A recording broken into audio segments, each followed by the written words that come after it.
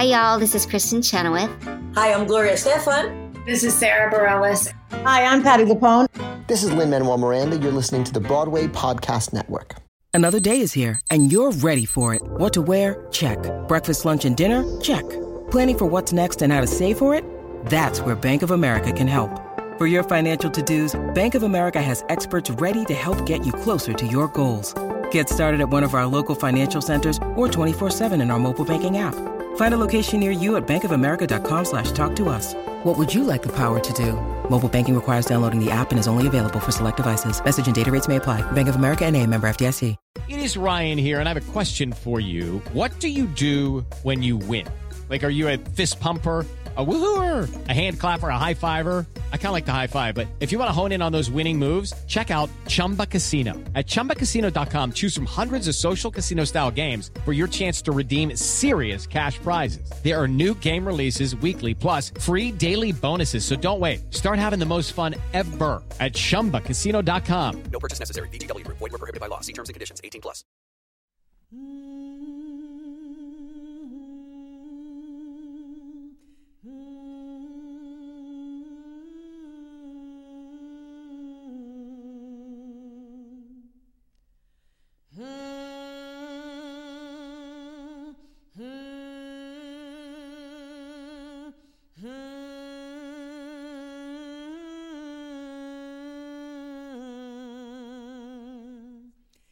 Nothing ever happened underground in Louisiana, 'cause there ain't no underground in Louisiana.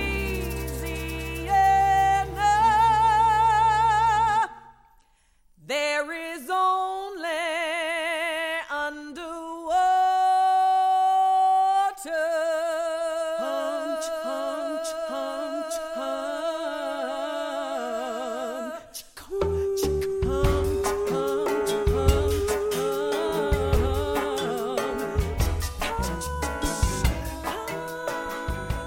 Hello, all theater lovers, both out and proud and on the DL, and welcome to another episode of Broadway Breakdown, a podcast discussing the history and legacy of American theater's most exclusive address, Broadway. This series is called Tesori Hour, covering all 5 musicals that have bowed on Broadway by Miss Jeanine Tesori.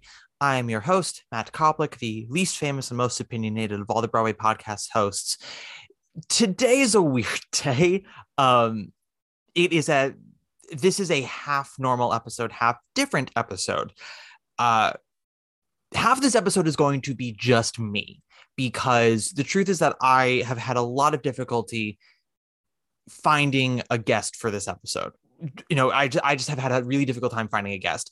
And we finally did get a guest for this episode, and then just timing wise, all went to pot. And so our guest, one Mr. Marcus Scott, who's an accomplished playwright and writer, and he's had his work shown on Playbill and in Elle. He's had his dramatic works performed across the country.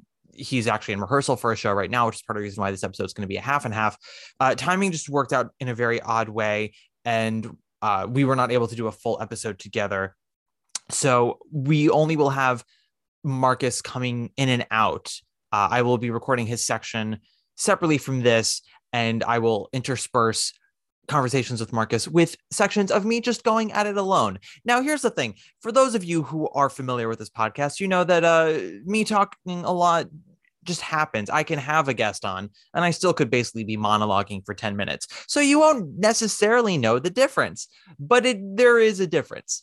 It is a half regular episode, half one-man show. It's going to throw you for a loop and keep you on edge. So strap in, guys, because I don't know what I'm doing with this one. It is wild. Tough and dreary and all disheveled, 16 feet below sea level. Baby, gonna drown. All day long you wear a frown. Whoa, dressed in white and feeling low. Talking to the washer and the radio. Doing laundry full of woe. Need the Gulf of Mexico. 16 feet. Let's get into it.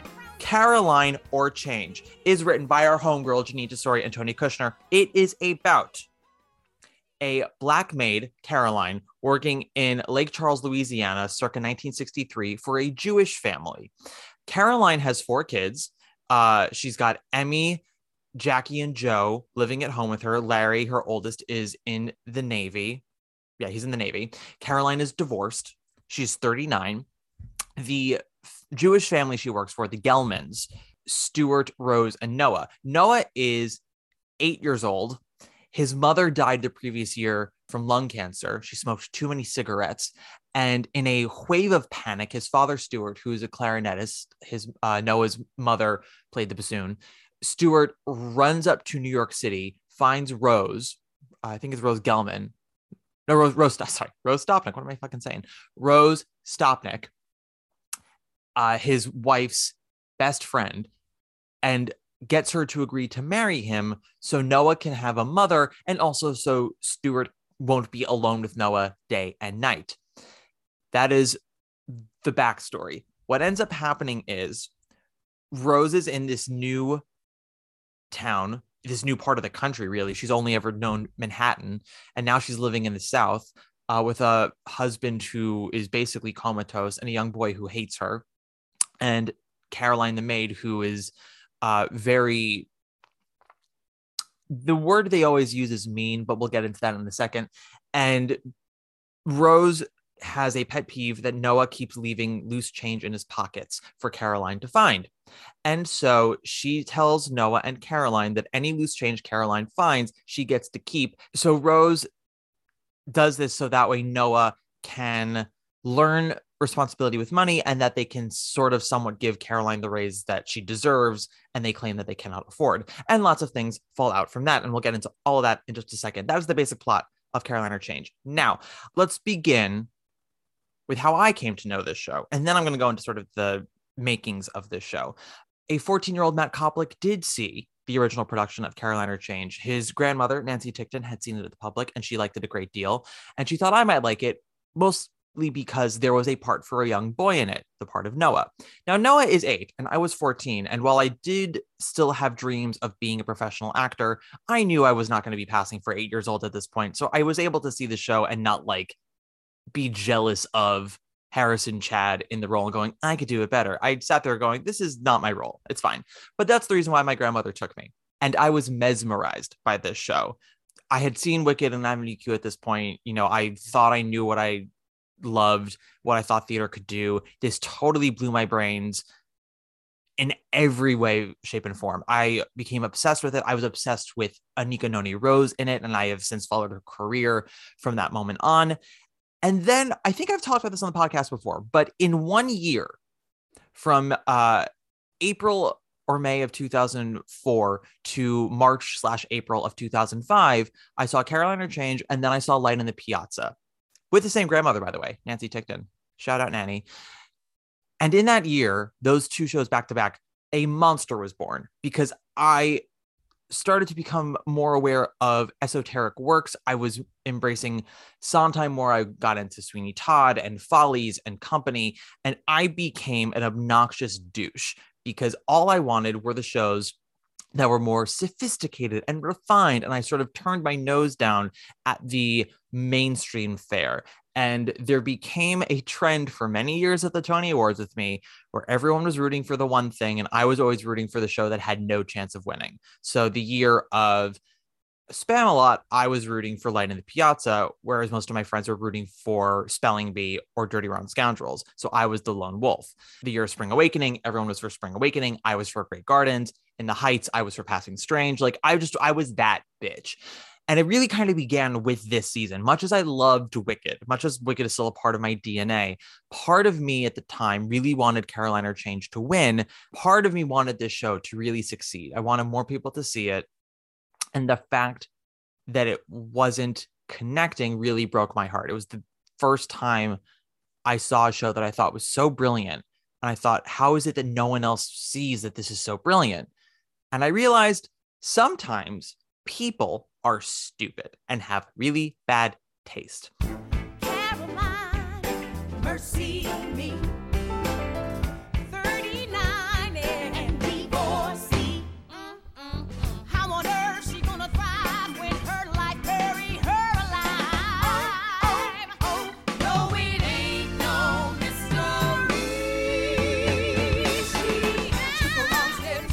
Hi, Marcus. Hello, how are you doing?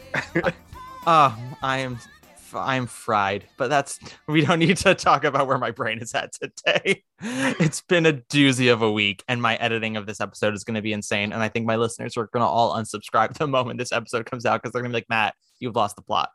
I totally understand. I'm with you right there right now. Yes. Marcus is very busy, everyone. He has an opera that is happening. So we are very booked and blessed that he's here with us for the amount of time that he is here with us. And because time is of the essence, I'm just going to dive right in, elbow deep. Marcus, when were you first exposed to Caroline, or Change? Like a lot of people coming of age when it came out, I saw it at the on the Tony performance, and I was like, what, this sounds janky as hell. Like, why does she sound busted? Her vocals are shredded and fried. And I was like, ooh, like, people like this, people think this is good.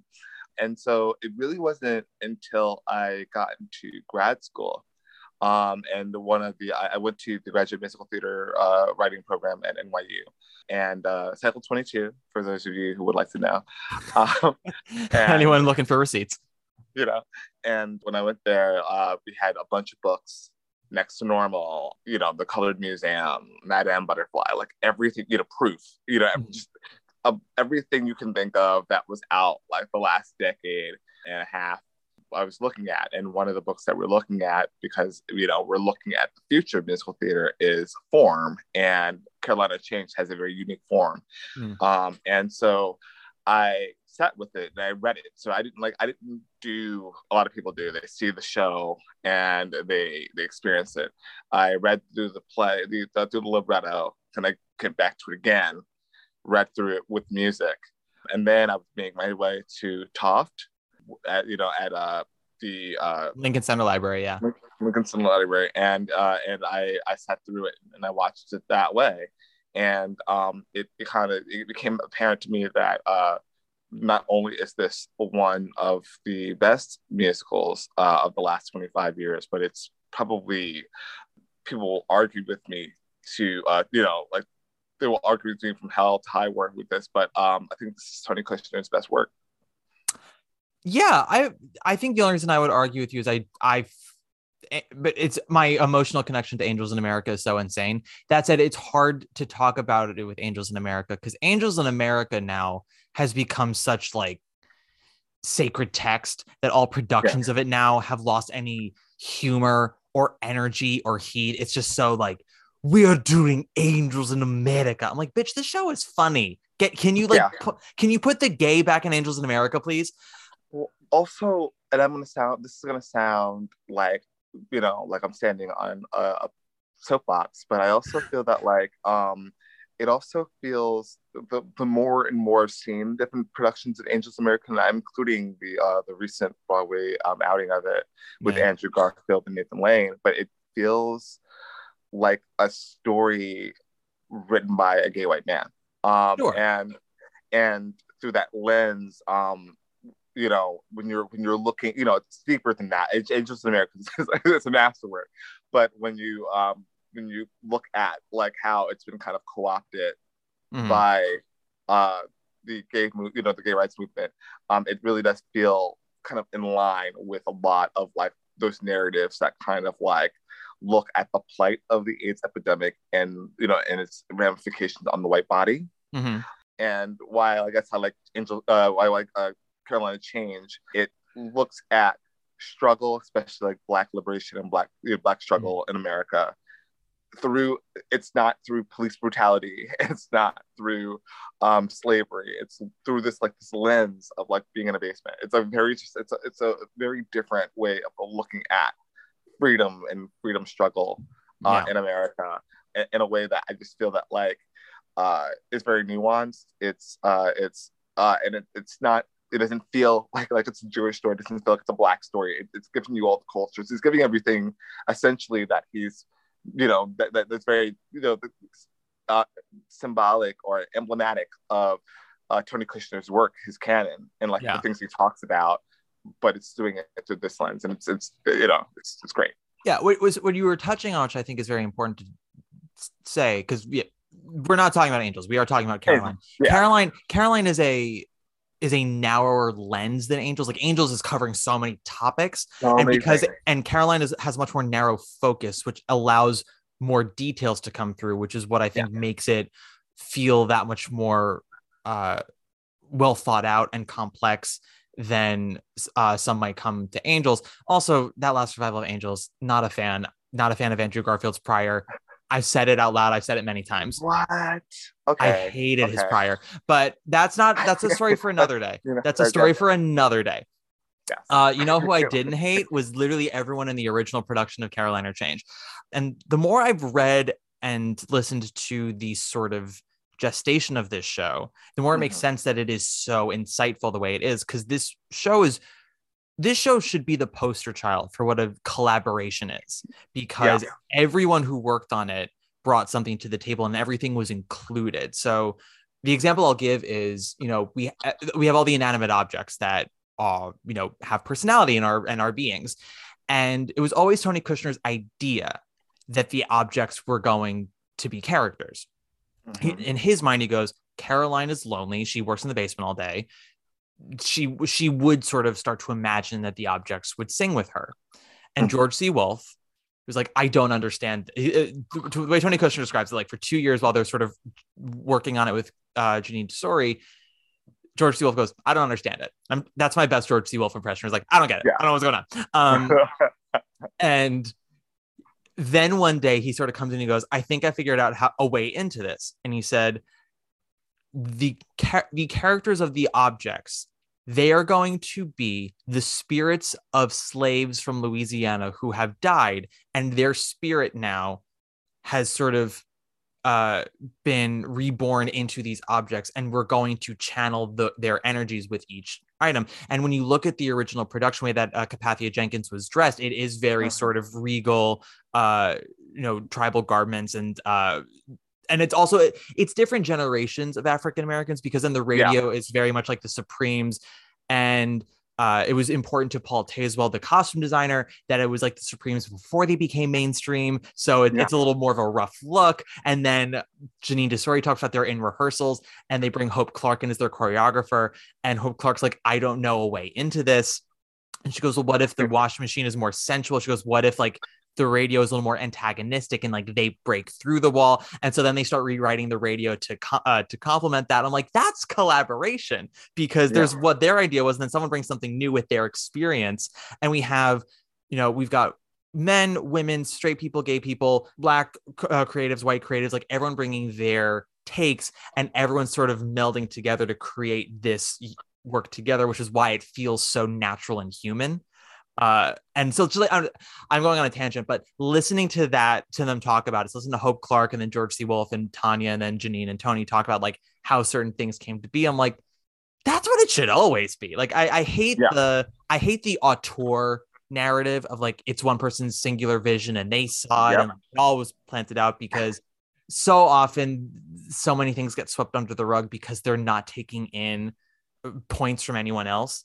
And so that's just something I wanted to bring up with this show.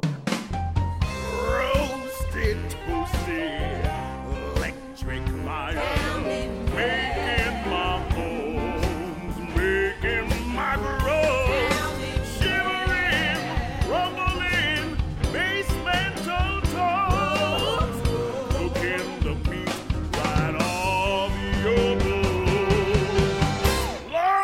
Let's get into how we got ourselves some Carolina Change. So after Millie, we sort of discussed the career trajectory of Janine Tesori, right? She became a music director, a music arranger, a music producer. She worked in Nashville for many years. She did national tours and Broadway musicals as a music director. She famously arranged the music in How to Succeed. Violet was the first musical she wrote that got her some attention in the theater industry. It was not her first musical, period. That was Galileo. But Violet was when people in the industry were starting to take notice of her. Unfortunately, Violet only ran for about a month at Playwrights Horizons, which seats about 200 people. So, best case scenario, 6,000 people saw Violet. So not everyone was aware of what she could do. Specifically, Tony Kushner and George C. Wolfe. They became aware of Janine Tesori's talents when they went to Lincoln Center Theater, the Vivian Beaumont, to see a summer revival in 1998 of Twelfth Night, starring Helen Hunt and Paul Rudd, directed by my boy, Nicholas Heitner. And that production was a big sellout because it had Helen Hunt, who had just won an Oscar for As Good as It Gets in it, and Paul Rudd, who was becoming a rising movie star. But the two things that people really talked about with that production were the set design by Bob Crowley and the original songs that Janine Tesori composed for the show. And it ended up being Janine's first Tony nomination for Best Original Score. And it's very rare that someone gets nominated for Best Score for their work on a play. It was very rare. It was especially rare then. It's still rare today, but it's a little more, we've seen it a bit more lately, especially in the last 2 or 3 seasons, as we've had fewer original scores and more jukebox musicals. Plays have been included in score as a way to fill out the category. But that was a year, she was up against Parade, and it's pretty impressive that she was able to get a nomination for that. And that is what got Tony Kushner and George C. Wolfe's attention towards her writing. Now, some of you may be asking, who are Tony Kushner and George C. Wolfe? First, you know what I'm going to say, get educated, you uncultured fucks. But let me be the one to educate you today. Let's start with Tony Kushner, who is the book writer and lyricist of Caroline or Change. Kushner was born in Manhattan in 1956 to Sylvia Kushner, a bassoonist, and William David Kushner, a clarinetist. They moved to Lake Charles, Louisiana, soon after Kushner was born, where he spent his entire childhood. He went undergrad at Columbia University, where he received a BFA in medieval studies, like you do. And then he went to graduate school at Tisch at NYU to pursue a degree in directing. And he worked as a director for a while. He was also experimenting with writing at the same time. And the story that Tanya Pinkin says is that while he was dabbling with being a writer, what kind of sealed the deal for him was, okay, if I'm going to be a writer, let's see if I can come up with some ideas for works. And he wrote down 5 different ideas for stories and tried to flesh them out and said, if I can come up with 5 that I'm proud of, I'll go be a writer. One of which was the origins for Caroline or Change. Kushner's first breakthrough piece, I say first breakthrough, there's no such thing as like multiple breakthroughs, but the thing that got him noticed on the New York theater scene was a play called A Bright Room Called Day. It had a revival at the public a few years ago. This play did not necessarily land with a lot of critics, specifically Frank Rich, who thought it was kind of too up its own ass for its own good, very inventive, very intelligent, but ultimately unmoving. At the same time that A Bright Room Called Day was being performed around Manhattan in multiple off-Broadway locations before it had its debut at the public in 1990, Kushner was commissioned by the Eureka Theater in San Francisco to write a new play. This play became Angels in America. Now, there's a long history with Angels in America, and I'm not going to get into it because there are so many things to discuss. If you really want to know all the intimate details of Angels in America, you can read the amazing oral history book, The World Only Spins Forward. I've read it 3 times. It's insane. I love every single page of it. But needless to say, Angels in America premiered at the Eureka Theater before then going to the Mark Taper Forum in Los Angeles and then having its London premiere at the National Theater, where it exploded, and then came to America on Broadway at the Walter Kerr in 1993. Millennium Approaches premiered. It won the Tony. It won the Pulitzer. Perestroika premiered 6 months later to not quite as ecstatic reviews, but still very strong reviews, and winning the Tony for Best Play that season, running for about a year and a half and touring the country. The problem is that how do you follow up Angels in America? You kind of don't. You just have to keep trying new things and seeing what comes of it. It is such a crippling amount of success that the pressure to do something just as good is, insurmountable. And if you're Tony Kushner, you also blow past deadlines. I mean, it took him I think 4 years to complete part 1 and 6 years to complete part 2 of Angels in America. The man loves to break his deadlines, which is why it takes so many years for things to come out of the woodwork for him. That said, he did start working on Caroline or Change pretty soon after Angels in America. He was commissioned by the San Francisco Opera to write a new work with Bobby McFerrin, who's a venerated African-American folk jazz artist. And Kushner had one idea that McFerrin did not like, but then he brought him his first draft of Caroline or Change. And when I say first draft, I mean, it was sort of like a script / poem. It was written in verse, you know, it read like lyrics, but they didn't really read like songs. It all just sort of read like recitative in a weird way. And it was pretty thorough, you know, single space, double-sided, and all that stuff. And McFerrin really liked it and basically got around to composing one piece of Caroline or Change, and then abandoned it and said, I have no interest in doing this anymore. And Kushner had to wait a few years to get the rights back before he could work on it again. And he gives it to George C. Wolfe, who had worked with him on Angels in America, like I said. And George C. Wolfe said, this isn't an opera. This is a musical. What you need are singing actors. You need the emotional potency of this piece to really resonate with audiences. And that's not going to happen if you cast opera singers. You need actors. If you want to know who George C. Wolfe is, he is, in my opinion, one of, if not the greatest living directors on Broadway right now. He does not bat 1,000 or 100. I don't know sports terms. He does not have a perfect track record. Let me put it that way. But literally nobody does. If you were to throw a name out to me of a director, I would throw back at you at least 3 things they've done that I think are not good. So yes, George C. Wolfe has not always done great things, but he's done some fascinating things. He had his breakout in New York City with a play that he wrote, because he's both a playwright and a director. It was called The Colored Museum, and it was sort of, I don't want to say variety show. It was a series of vignettes that were about the African-American experience, starting with slavery, going through, you know, the civil rights movement, talking about Black artists in pop culture, modern day Americans, and, you know, African-Americans in, you know, the army, and how all that changes. And there's actually a really great one. You can watch the whole thing on YouTube. Actually, there's a great one with a woman who is going on a date, and she is choosing between 2 wigs, which one she wants to use. And there are 2 actresses playing the wigs, and they are both telling her to pick them for reasons X, Y, and Z. And it is very humorous while also being extremely poignant.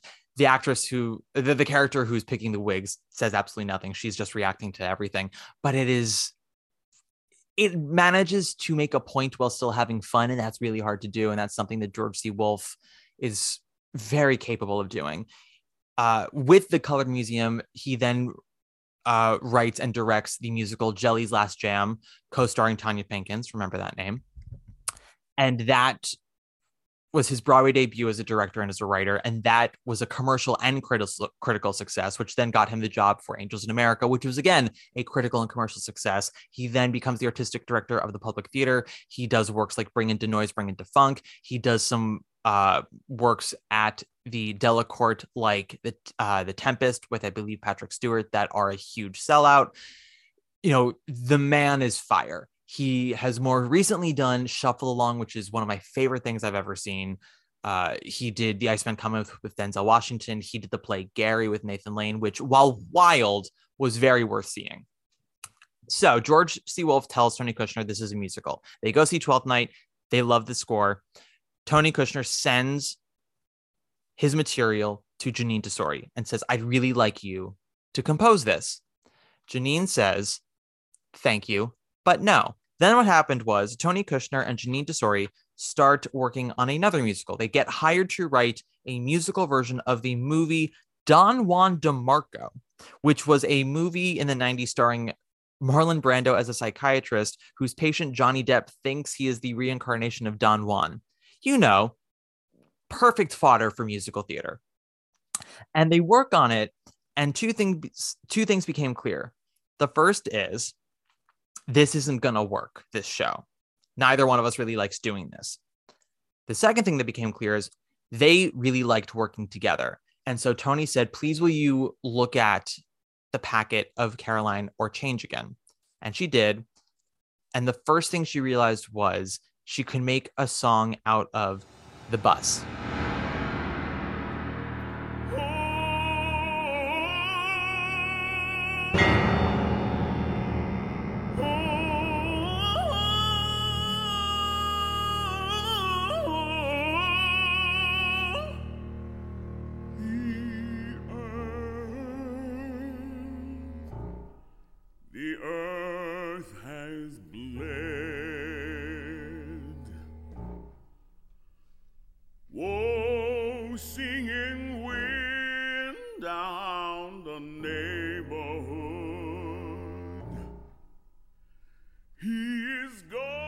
I'm literally like, as I was mentioning the books, and I'm thinking of like just kind of like the things I'm just looking at all their works, and like you can definitely see kind of a through line of like where this person's idea went here. There's this concept went there. Like, I mean, like, I'm familiar with like the Colored Museum, you know, and there's a lot of similarities to like the objects becoming like, you know, as people. Yeah, I think I mentioned in my preamble, there's the wig vignette in Colored Museum, right? Yeah, I love that scene. I think that scene's amazing. It's Colored Museum, talk about funny. It's one of those pieces where I'm like, how doesn't this like piece get like revived? You know, it's like a piece that kind of like colleges kind of touch now, like if, you know, if they're willing to touch it, but like that, it kind of colors just about everything he has done after that show. And you see it with like, yes, like the wig vignette, in that, and like, and how we're seeing it kind of like come through with Carolina Change. I also like what I love about what they do with the narrative is like just like it is looking at the bus driver, you know, and how that becomes a character. How the moon, you know, like as they're waiting for, you know, how that becomes a character. And some backstory about me, by the way, is the reason why it is such a personal story for me is that like my grandmother was a maid. She traveled north the day that JFK passed away, that he was murdered. Yeah. And he moved, and so she was on the bus like as it happened. And she would wind up working with for a Jewish family as a maid.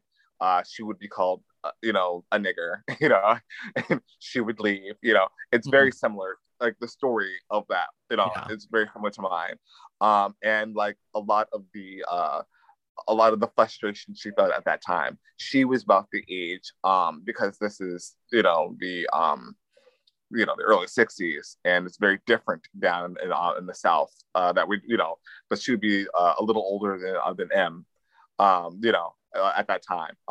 But that, you know, but that was her story, and like working in houses. So that's why it's so personal to me in my journey. But in terms of like looking at like just their aesthetics and like what they brought to the table, I'm going to be really candid and very honest with you. Janine's story is not my favorite. You know, and it's not because I don't think she's talented. Like Fun Home is my jam, you know, but there are moments where like I've seen Violet, I've listened to Violet, you know, and it's just there are things that like that you know, you can argue like they're not songs, they're not you know, you can argue those things about her work, but there's something about one of my favorite pieces in all of musical theater is in this piece. It's a Sunday Morning. It's a song right before Lot's Wife. Yes, and it's a motif that she does throughout the entire throughout the entire show, and it never becomes a song. But that motif is probably the most memorable thing of Carolina Change. It's like there's this I want to say it's like there's horns. And there's like a little bit of I want to say it's like an organ, but there's a pipe organ, but it's just kind of cuts through, and to me it is one of the most magical things I've ever heard in musical theater. And every time, no matter like what I've saw the recent revival of it with Sharon Clark, and it's one of the most memorable things I've ever seen in my life. I've heard in my life. And it to me, I honestly feel that when it comes to musical theater, what she does with this show, in terms of talking about contributions, is that we don't get a lot of motifs anymore. Not really. It's just song. It becomes a spin cycle of like our playlist. And this is really one of the last shows that we really hear musical motifs throughout, you know, in a musical. Used in this way, because I don't there's something like that in Fun Home, but it's not as Fun Home has thematic motifs but not character motifs, if that makes sense. And Carolina Change has both. Carolina Change also, for me, it's one of the first Broadway scores I can think of where they have genres for each character in a way that if like, are you familiar with Great Comet, Natasha Pierre and the Great Comet of 1812? Ish. No, Ish. not really. Okay. Ish. We don't have to get into it, but that is a score that mashes up a million different genres, right? And to its credit, it never feels super clashy, but that, I mean, it owes its existence in a lot of ways to Carolina Change, because I remember when this show came out, a lot of the critics were like, I don't know what to make of this score. Like, it's R&B, it's gospel, it's folk, it's country, it's, you know, Yiddish music. What is this? I'm like, it's everything. It's all of it mashed up. But like, there's a reason why like Rose Stopnick's music when she's introduced is so different from everyone else's, because she's not from the South, she's from New York. So her music is very pattery Sondheimy. Like we have that whole opening section, which I understand, like, not obviously Janine is not for everybody. I think even if someone doesn't necessarily like this show, and I know a lot of people who don't like this show and saw this most recent revival, which, hot take, I wasn't the biggest fan of this revival. Ooh, I'd love to hear that. We can go into it in a bit. It also comes from the fact that I have known and loved the original for so long. It's like such a part of my DNA that like I now have to start getting used to new interpretations now that it's starting to be done a little more. I'm like, okay, now I got to start getting ready for other people's versions of this, because I've known the Wolf version for so long. That said, you have to at least objectively recognize the scope of this score, of all the things that she does, he does. And like just the opening sequence alone, where, you know, we have the rhythmic sensuality of the washing machine going into the Supremes like music of the radio. Then we have Noah's childlike do do do do do do, and then we get into the dryer where it going into I Got Four Kids, which is some of the most like guttural music I think I've ever heard, especially the way that Tanya Pinkins sings it, the way she does that hit.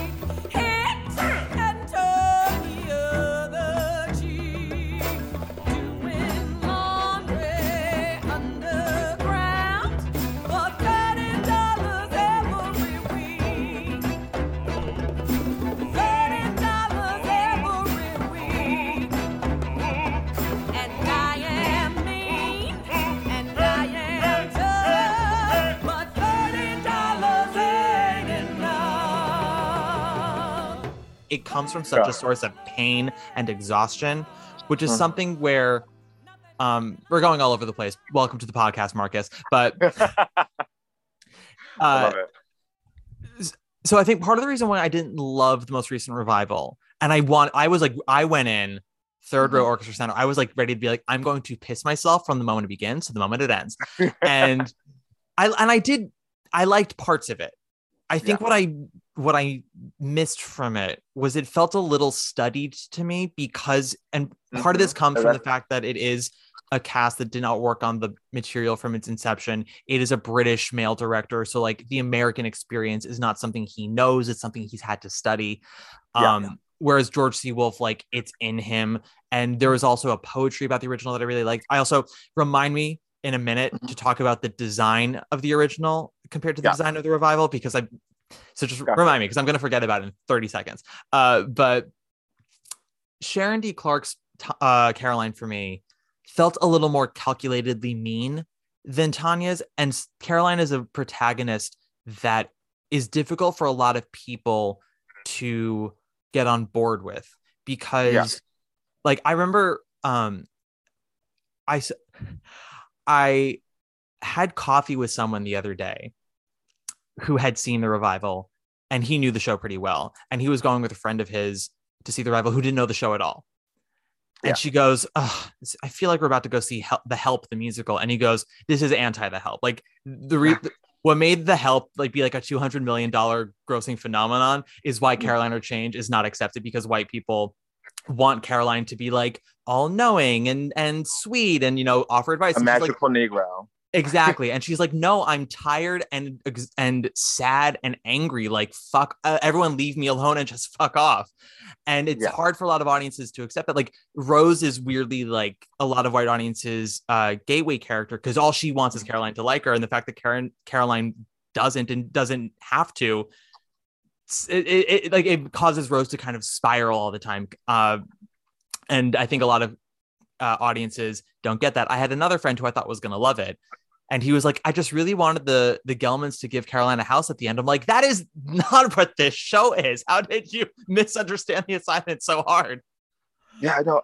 What I love about this show. Well, I was seeing Clyde's, and I had just seen the Caroline, the recent revival of Caroline right before, and there was these people in front of me, and they were talking about the show, and one guy, he was like, oh, I just didn't like it. I mean, she doesn't like really change at the end. I said, what? Caroline does change at the end. Yeah. Like there's a whole song about it. Yeah. She changed. Like, her change is that she decides to to close herself off even more, because the reality is that they either starve if she doesn't work as a maid, because they're not high. This is the early 60s. They're not going to hire a Black woman to be, for this job over here.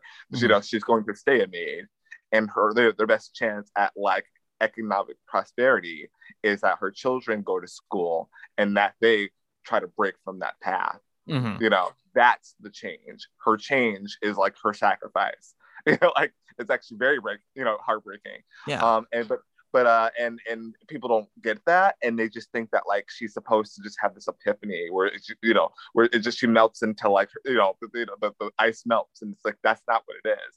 I also to your point earlier about the different genres of music, I wanted to say that while I can say that yes, Janine Sartori's not my favorite, but what I will say that no other composer other than what I think is Kirsten Childs, who has written Bubbly Black Girl, Shuts Her Chameleon Skin, has written Bella, she's written a bunch of musicals. She's a very off-Broadway, but her music, what she does very good and very well is that she takes characters, and every character has their own genres of music.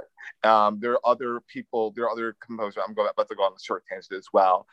We're seeing it, but we're seeing it in different ways and different forms now with character-driven music. Steven Universe, for example, every character on that show has a different instrument. This person is chiptune. This person is piano, music. This person over here is hip hop, and they're using this chord over here. And yeah, I think that Kirsten Childs is the only composer I can think of where everybody has a different instrument. Every person is a different element and a different genre of music, and they're bringing that to their works. And then just like Janine Sartori's the reception of this piece when in 2003, 2004, when the original musical was up, and today the reception for both artists with regards to work is that but what is the music? It's not musical theater, it's not gospel, it's not R&B, it's not rock, what is it? And I think that we need more of that. Those are the musicals that I like the best. For those listening, Passing Strange, Hair, that's the kind of stuff that got me into musicals. Rent, and so which is why I naturally gravitate to a show like this. Yeah. I leave another quarter. I leave it in the bleach cup. I leave another quarter. 2 quarters in the bleach cup. I leave them be. I leave another quarter. 75 cents. And I am me. And I am tough. But $30 ain't enough. I want to take a second to talk about a few things. 2 major plot points in the show that are, one is discussed very much throughout the piece. The other one is more sort of spoken about in whispers, almost in the background, I would say. Then I also want to talk about some of our cast of characters. First of all, the plot point that is discussed the most is the assassination of JFK, President Kennedy, if you will. And what's interesting is to talk about with it is that what's interesting is that the ripple effect that has, it is that moment is the first major change that the show promises, right? It is the first time that we see these characters really get thrown by a major life event. And the ripple effect is how everyone responds to it. You know, when it's first announced by the bus, Caroline and Dottie both have their, you know, shock, and then there's utter despair from the Gelmans. And then Dottie has her bit in the song JFK, where she admits that he did not necessarily do as much as he had promised to do. You know, President Kennedy promised to help African Americans, and he did not necessarily do what he promised. One could argue he didn't have as much time as he should have, given the fact that he died. But also, yeah, he part of what got him elected was the black vote, and he did not necessarily follow through. Now, to go even further than that, we have the character of Emmy, Caroline's daughter, and her response to it is utter, you know, nonchalance. Who cares? He didn't do anything for us. This is, you know, a drop in the bucket. The other major plot point that's only kind of talked about in whispers in the show is the Confederate statue. In the most recent revival, the image that greeted the audience was a Confederate statue that was in the town of Lake Charles, Louisiana. And as we've been seeing for the last, 2 years, all these statues that, many people in the South who gravitate towards them, let's say, for lack of a better term, claim it's to honor their heritage, to, remember the past, because we have to remember where we were if we know where we're going. That is true on a thematic, conceptual level, but not in actuality with these statues, obviously. These statues are a blatant reminder of the slavery that the South was fighting for in the 1800s, a war that they lost, by the way. And while all the white members of Louisiana probably see this statue and think, the good old days. They think about Gone with the Wind, and they think about the old South and the glory that once was. All the African American people in that area, they will see this statue, and it's kind of it's not kind of, it is a reminder to them of, remember where you came from, what once was, because who's to say we can't ever go back there again? You are free, but you're not free. And what happens is the statue goes missing, and no one really knows who took it.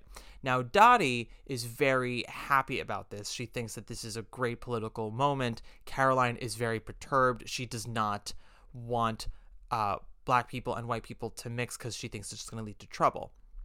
What we end up finding out, of course, is that Emmy was part of the group of kids that took the statue down. We find this out at the end. And I love that when Act 2 began of that revival, the statue was missing. There was the bust for it was there, but the statue was not. It was a great reminder to the audience of what was at stake here. They's agitated, Johnny Rebs decapitated, dredge the bayou, lakefront, 2 trawlers, spotlights, minesweepers, the whole shebang. Bloodhounds baying, making noise, they said it was hoodlums done it. They means colored boys. But they ain't said who? No, not a clue. I tell you what, whoever did it, good for 'em. I hopes they burnt it in a trash incinerator, fed it to an alligator. Oh, ugly thing, the South's defender. Hey, Cracker Joe, Lee surrendered, the thing is over, baby. I want to talk for a second about these cast of characters a little more in depth than Marcus and I did. And we did talk about them in depth, but I want to just give them each a little separate shout out. Obviously, we have the main character of Caroline Thibodeau, who is in her late 30s. We find out she is divorced. She married, a man who was not good for her. He ended up not being able to find work. He became an alcoholic.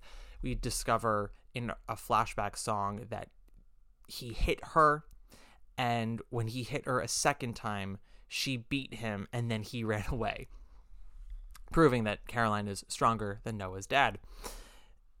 What's interesting with Caroline is that, let's look at sort of how each character is introduced to us in the show. The beginning of the show is Caroline entering the basement, singing to herself and saying very bluntly, nothing happens underground in Louisiana because there's only underwater, which is an interesting image to think about, because she's literally correct. there is a great deal of water in the soil of Louisiana, and it's discussed a couple of times, and Noah even mentions it at the end of the show. Why do we have a basement? Underground is underwater here. That is literally true for Caroline. When she goes into the basement, she goes underwater. But also, Caroline is a woman who is drowning. You know, the radio says about her that her life is burying her alive. And so by having her literally be underwater, it is a perfect encapsulation of where she's sort of at in her life. Sleepwalking through and having a sense of awareness of that, while also in such pain and despair of knowing that she's sleepwalking to her watery grave in a way. And we see that she lashes out at a lot of people every time that they kind of get too close to the real raw problem with Caroline, which is that she wants to do more, but she doesn't think she's able to. That change is too much for her. Change of any kind is too much for her. She just wants to be left alone, but she also doesn't want to be a maid anymore, but she doesn't know what she wants to do. It's interesting if you read interviews and listen to interviews with Tony Kushner and Janine Tesori. Tony Kushner's original idea was to have Caroline be illiterate, and when George C. Wolfe came on, he said, absolutely not. I will not have an illiterate black woman on the stage. My theory is that because the role of Caroline was inspired by a real person in Tony Kushner's life, he took as much as he knew from that woman and imbued it into the role of Caroline. This is, he's gone on record to say that this is his most autobiographical work. So much of it parallels his own life. So it's hard to look at the role of Caroline and think of her as, sort of a symbol or a theme. She's very much just a very flawed, broken woman, and how she lashes out at people always circles back to what's really hurting her. When we meet Dottie, who is a fellow maid and a former friend of Caroline, Dottie's going to night school. Dottie has a boyfriend. Dottie's very happy. Dottie sort of has the potential to achieve more of the American dream than Caroline ever will. And any time Caroline is reminded of that, she lashes out. She thinks that Dottie has changed, that Dottie thinks she's too good for her now. She's dressing up, in bobby socks and dressing younger than she really is. Caroline, why you huff at me? You never used to be that way. All of a sudden so unfriendly. Ain't never done no harm to you. I don't like the way you do. You change. Gal your age, wearing bobby socks and saddle shoes, acting like I don't know what all. Everyone down to the college, everyone wear these shoes, and I don't see that you got called to. You the one that changed. You changed. Glad, good, flip head. What's underneath all of that is a sense of jealousy and bitterness that Dottie gets to do that. Even if Caroline doesn't necessarily approve of it, Dottie has the option to do it, whereas Caroline does not. Caroline has made her bed, and she's not able to leave it anymore. She has children. She has a job. She's sort of wallowed in debt. There's no crawling back out for her. Now, someone in this show does not look at Caroline that way. There's Noah, and Marcus and I will discuss this a bit more when I get back to his section. Noah is 8 years old, and he worships Caroline. When we first meet him, we get this sort of childlike lullaby. It's very sweet. It's very simple. And it's also a little trepidatious. He enters the basement to see Caroline, and while he does think the world of her, he's also aware that she is mean, that she is strong, that she doesn't really give him anything resembling kindness, at least in a way that we would think of, in a parental or maternal way. Caroline is not, a mammy. She is not Hattie McDaniel and Gone with the Wind. She is not the all-knowing, all-loving character who just loves Noah unconditionally and gives him support to do better into the world. She doesn't care about him, really. The one kindness she does is give him the one cigarette she smokes a day. She lets him light for her. Light me up. Don't suck in. I shouldn't let you do that, boy. When you grow up, don't smoke these things. Smoke rings, smoke rings, smoke rings. Not today. I got to work. Caroline never tells me so, but I know Daddy mustn't know. A secret her and me can share. Our daily cigarette. Now don't use And And that is sort of their one little connection, and he holds on to it with all the might in the world. We learn more about Noah as we learn more about other characters in his life. So I want to take another moment to then reach out to our third major character, Rose Stopnick. The very first piece of music we hear Rose Stopnick sing is titled Caroline, There's Extra Food. First thing, Rose constantly mispronounces Caroline's name and calls her Carolyn the entire show. This is not an intentional snub. She's not trying to be rude. She comes from New York. She has different pronunciations of things. My assumption is that no one in her life up in New York is named Caroline. They're probably all named Carolyn, so she probably calls Caroline Carolyn. Rose's music with her intro is very different from everybody else. It's a little more urbane, Sondheim-esque even, and very kind of, not scattered, but very nervous energy. Carolyn, there's extra food. Sweet stuffed cabbage cooked with brisket. It's nutritious iron. Vegetables, bring it to your kids. Can't use none, Mrs. Gellman. My kids don't like it. They turn their noses up. The smell. And that's very representative of who Rose is. Rose wants to be liked. Rose is very talkative. Rose is running a mile a minute. Rose is very sad, and she's just looking for a connection anywhere. And when she sings to Caroline, you know, we have this extra food. Please bring this to your children. It is two things. It is a kind gesture that she is thinking of Caroline and offering her, you know, food for her kids. She says, you know, we have all this extra stuff. We don't want to throw it away. And, you know, please take it. You know, hopefully your kids can eat it. On the other hand, there's the kind of condescending idea of, well, it's our extra food, so you take it. You know, we have just simply too much, and it would be more appropriate to not be wasteful. I don't think this is necessarily at the forefront of Rose's mind, but would she offer Caroline the food if she didn't have extra? If she had made, you know, enough for two people and Stuart and Noah didn't want any, would she offer Caroline to sit down with her and eat it?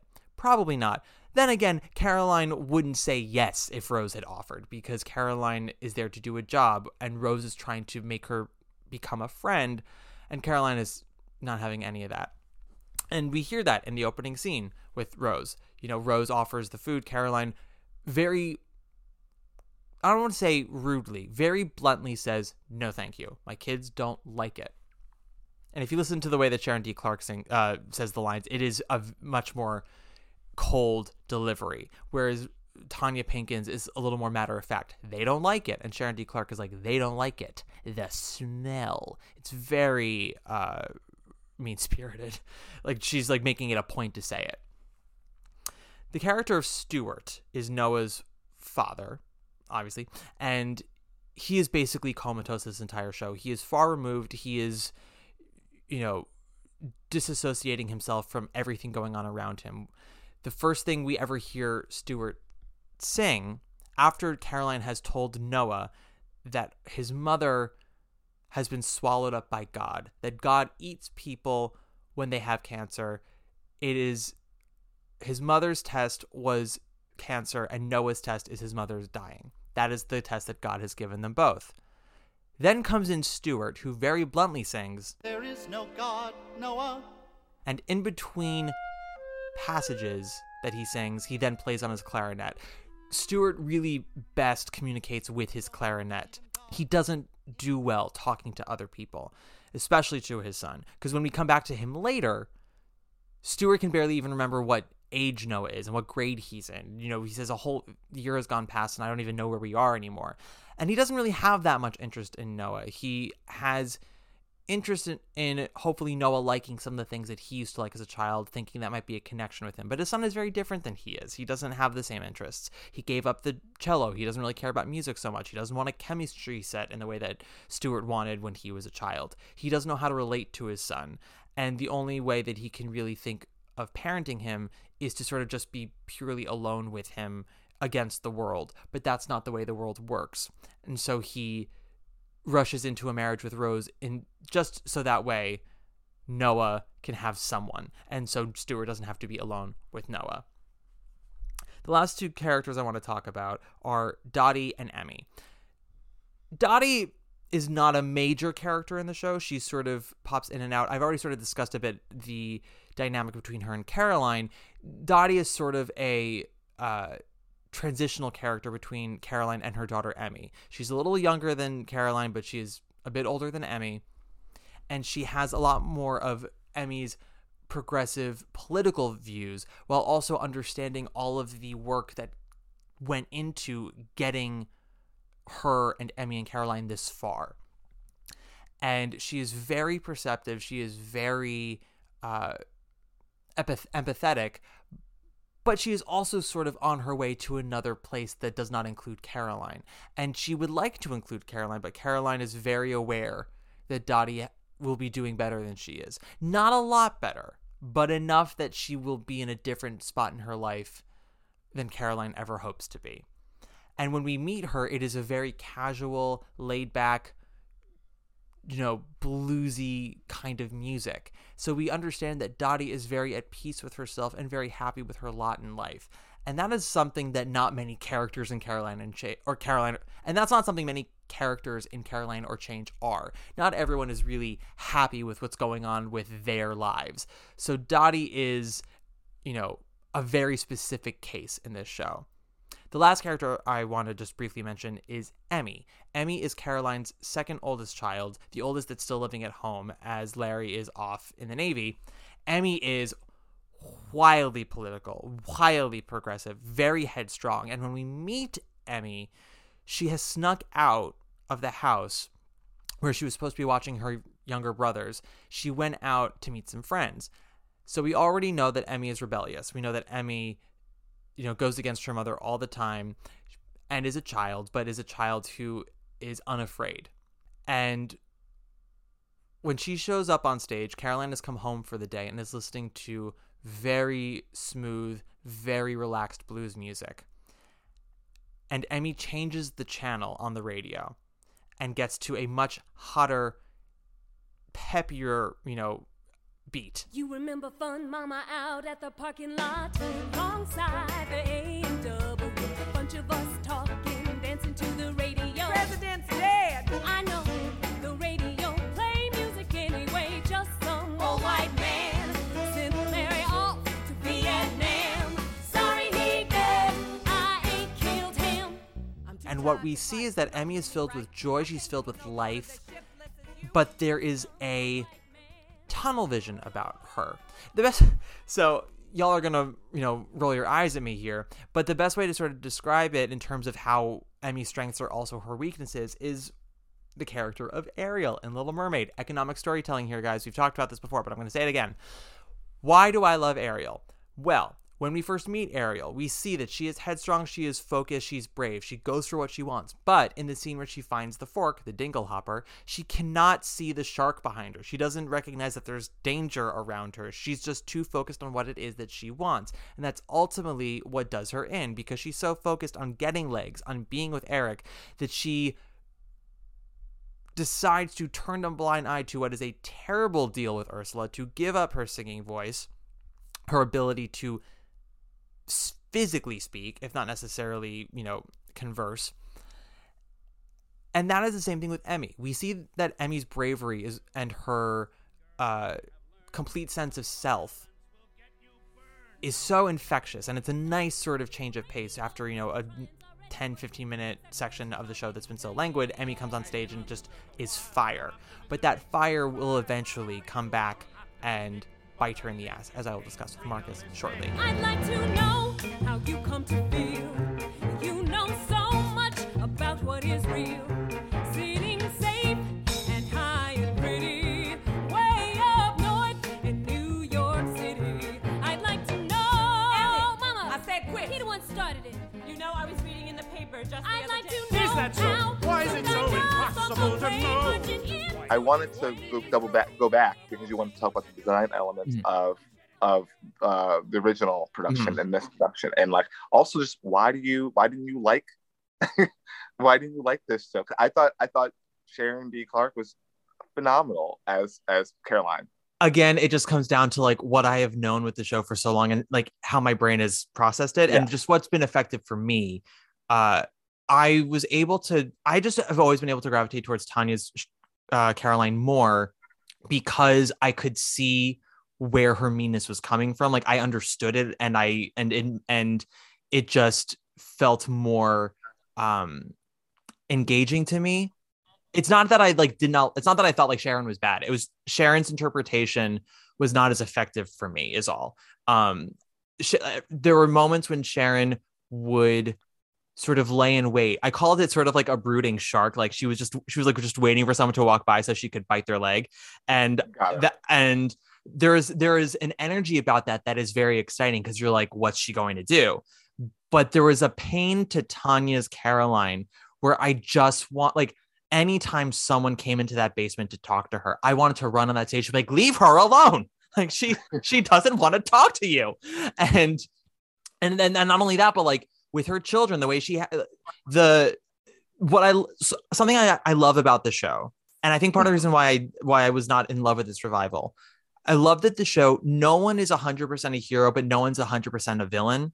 For every macro or microaggression that everyone causes, there is a reason behind it that's not necessarily of ill intent, but it doesn't stop the fact that what they did is still an aggression. Does that make sense? Like the character of Rose, for example, and I actually liked Casey Levy more than I thought I would, but I felt she was playing it a bit. I thought more than I thought I would. I felt the opposite. Well, see, I think because I went in thinking she was going to be a little more like Poppy, and I thought she was a little more grounded. I thought she played it too much like a 1960s Karen. And I think the beauty of Rose is that, and now this actually ties into the design and the original staging. Everyone in Caroline or Change is so lonely. Everyone is an island. And the original design was very sparse and the staging was very sort of spread out to really kind of drive home the fact that like everyone in this play is on their own and they're just trying to connect. Rose especially. Rose is a stranger in a new land. She's married to a man who doesn't love her, who like is basically comatose. She's now having to parent this child that hates her on her own. We have that long distance call to her father, and like while her father loves her father's also kind of the worst. Like good political values, but just also like is kind of a douche and is pretty rude to his daughter. And like she marries Stuart, who is, the husband of her best friend, Betty, who's now dead. And for all we know, whenever she talked to Betty on the phone about life, I'm sure Betty talked about Caroline once or twice because we learned that Betty and Caroline actually got along when Betty was still alive. And so Rose probably thought to herself, oh, I'll have a friend here. Like if she liked Betty, she'll like me. And the fact that Caroline does not engage with her, the fact that and Caroline's the only other person in that house really with Rose the entire time. So all Rose wants is a connection. Like she just wants a friend, and she doesn't know what she doesn't know. And again, and this is sort of like the not necessarily ill intent, but it's still a microaggression. The whole issue with the pocket change, right? And the like, we'll think of this as your raise. In Rose's mind, she's killing two birds with one stone. She's teaching Noah the value of money while also giving Caroline the raise that she thinks she deserves, but also says, we can't afford to give her the raise. Cut to Stuart is giving Noah $1.50 allowance. It's like, well, clearly the money is there. Your values about where it should be going are not in line. But, so Rose is thinking she's doing a good thing, but on the other end, she's also patronizing Caroline with this, and then it's also very insulting to as Caroline says, I'm taking pennies from a baby, but she does need the money, and Rose, not meaning to, does put a wedge in between Caroline and Noah, and Caroline with the family.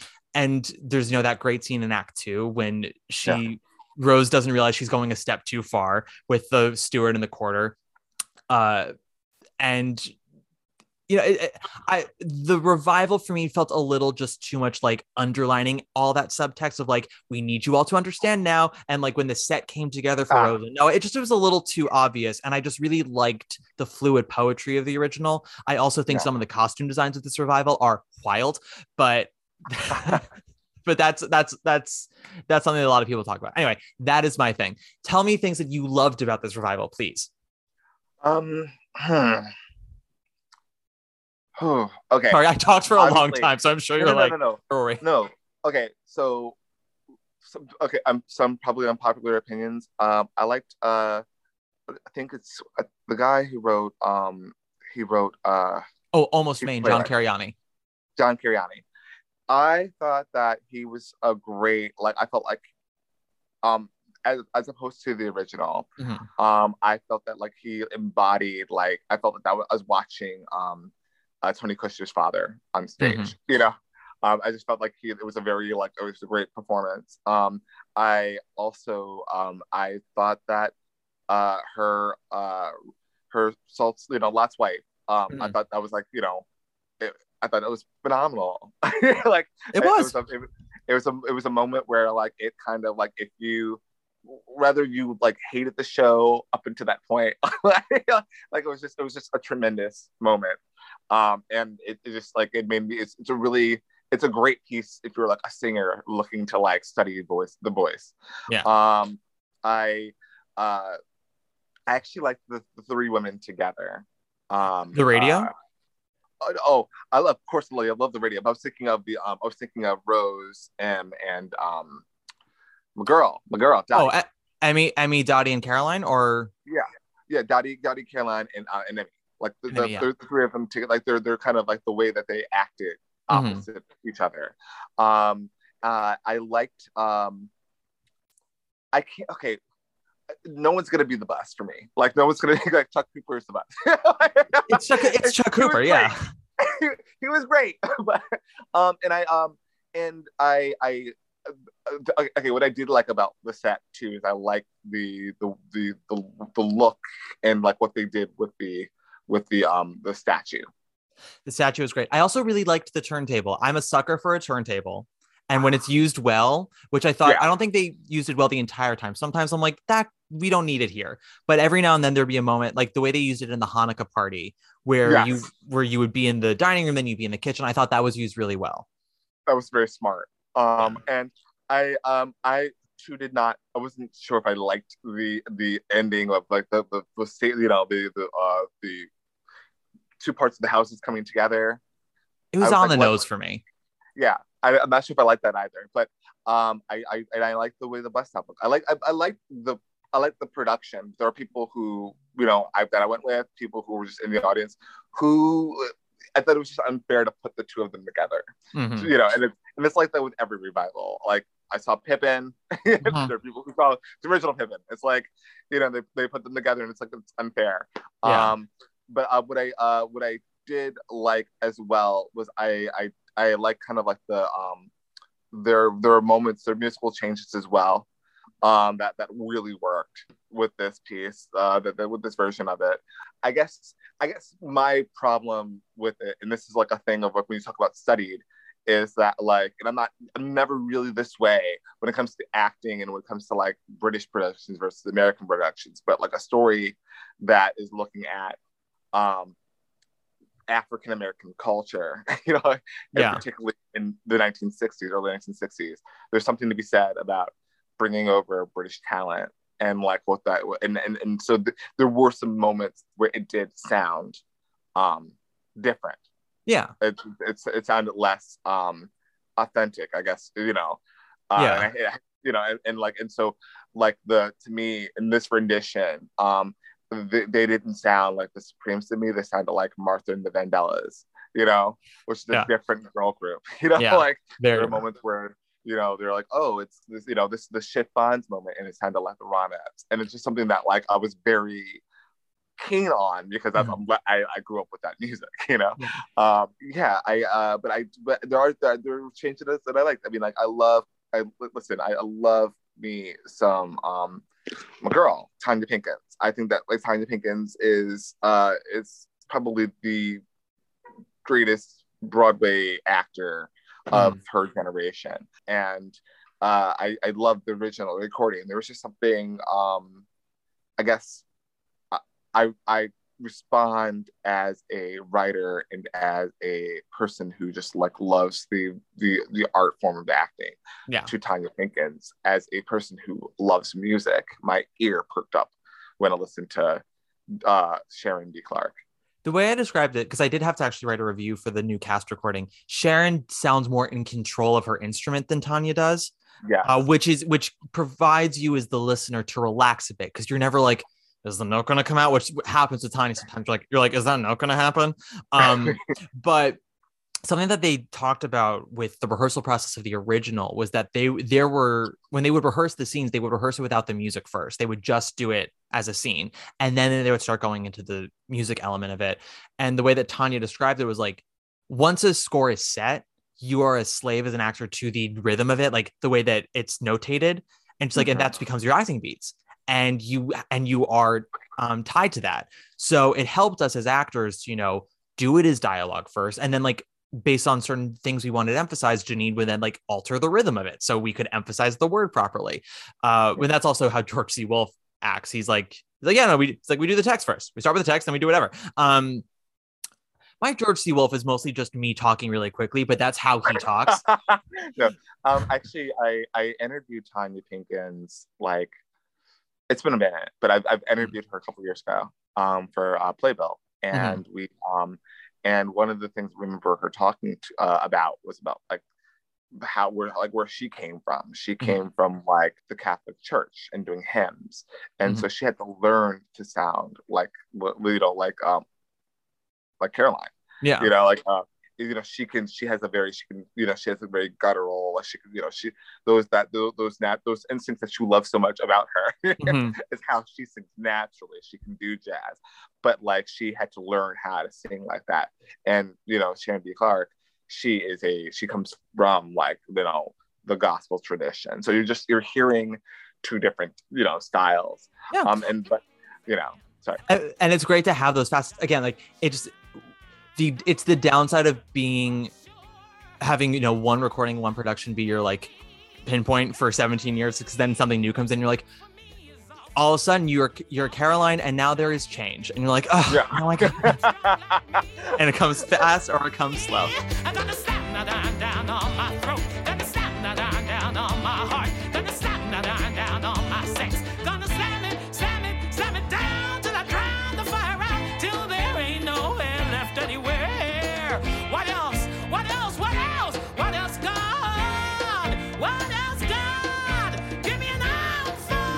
Slam on the iron, slam on the iron. Because we're running out of time, I do want to discuss two relationships in the show, Caroline and Noah, and Caroline and Emmy, because again, we talk about, sort of how there's no singular hero, there's no singular villain in the show. Everyone has a moment where they're like, where they are in the right, and then a moment where they're being shitty. And Emmy is a great example of this, where like Emmy is so politically conscious, and she's brave, and she's independent, but she's also someone who, because she's growing up in a time that's different from where her mother grew up. And Tony Kushner also said that he chose Lake Charles for two reasons. One, because it's where he grew up, so it's autobiographical. He knew it. But he also said Lake Charles in Louisiana was a very special kind of place of the South, especially at that time during the Civil Rights Movement. Things came to Lake Charles slower than it came to the rest of the South. And on top of that, the Civil Rights Movement there was a little more calm than in other areas. It was not necessarily police brutality and marches in the way that it was in Mississippi or Alabama. And so because of that, there's a bit of a safety net for Emmy to kind of feel a little more brave in this world. But with that also comes like her lack of understanding of who her mother is or what she's had to go through. So Emmy could be this brave. And it really kind of comes to, there are two moments. One is when we first meet Emmy, and she's snuck out to go dancing in the parking lot the night that JFK has been assassinated. And Caroline's like, the president's dead. And you're just like, I know, we danced anyway. And I'm like, this badass girl. Which I remember, I did like Samantha Williams is the actress who played it. I did like her. She felt much more like a kid. Anika was a little more sort of poised, and it made you kind of go, who is this? Like, she was just so more she's a little bit more mysterious. Yeah, and was more eager to be still and sort of laser focused on you, which made Emmy feel wise beyond her years. But then in Act 2, that comes back to bite you in the ass when they have the Hanukkah party and Emmy goes toe to toe with Rose's father about the civil rights movement and passive resistance. And she was like, you don't get it. And she's like, this isn't about you. This is about us. And I love that moment. She goes, I like to know, like, you know, so much sitting safe in New York State. I'm like, I love it. And then she has to go back into the kitchen and Caroline, scolds her. And then Emmy turns on her mother with such venom. And it's vitriol, yeah. That's the word I was looking for. Thank you. I was like saying like veracity. I'm like, yeah, that too, but that's not the word I'm thinking of. Vitriol, such vitriol. But like with Anika, it was such laser focused vitriol of, I know what I'm saying and I'm saying this to hurt you. And I need you to understand, like, I don't respect you, Mom.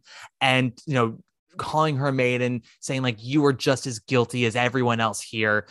And then gets told what's what by Dottie, who until then has been Emmy's ally. And she was like, she's like, you think your mom prefers to be a maid? She does this so you can be you. You respect her. And then Emmy and then Emmy kind of comes back around, has her I Hate the Bus song, which is fucking glorious. And then I love the way it ends when she sings, Mama, I'm sorry, I called you a maid. It's just so... Yeah. That my favorite part of the show actually is her last song in the show, because to me it's her taking up the responsibility, the mantle to, like, everything right now we talk about is like, especially our generation, it's very like generational trauma and overcoming all, but that's what the show is about. This is a young girl who's literally like learning her parents' trauma, learning like their inabilities, they're learning kind of like where they were stuck, like where her mother is kind of like in this place and having to take up that, and like that she becomes proud of like her heritage, of proud that her mother is a maid, and proud that it's one of my favorite. I tear up every time I listen to that part. Yeah, because it's something that it's her knowing that she's not scared of it, like really kind of taking that my mother is maid and she's the toughest person you've ever had, it's so good. Well, it's sorry to interrupt. It's because you talk about our generation, and I think Emmy is really great, is an embodiment of sort of our generation, where we start off with the like, why do I have to worry about what it used to be? Like, it's not that way anymore. Like, why can't you catch up with me? But then she learns all the things that her mother has had to go through. And so the word maid, which started as a slur, is now a point of pride. And she's like, I'm going to be who I am in the future because of my mother. And she's a maid. She's tougher than you'll ever know. And I am going to stand taller because of her.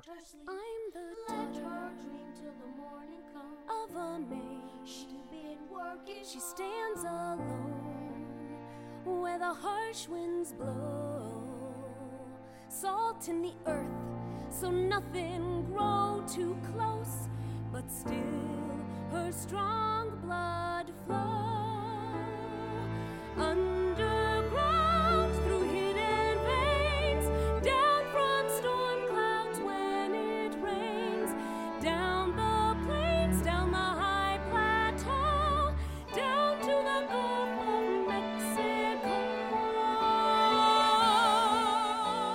And as opposed to Noah, that story, why that is so it's a really smart conversation about like allies and like, or learning to be an ally,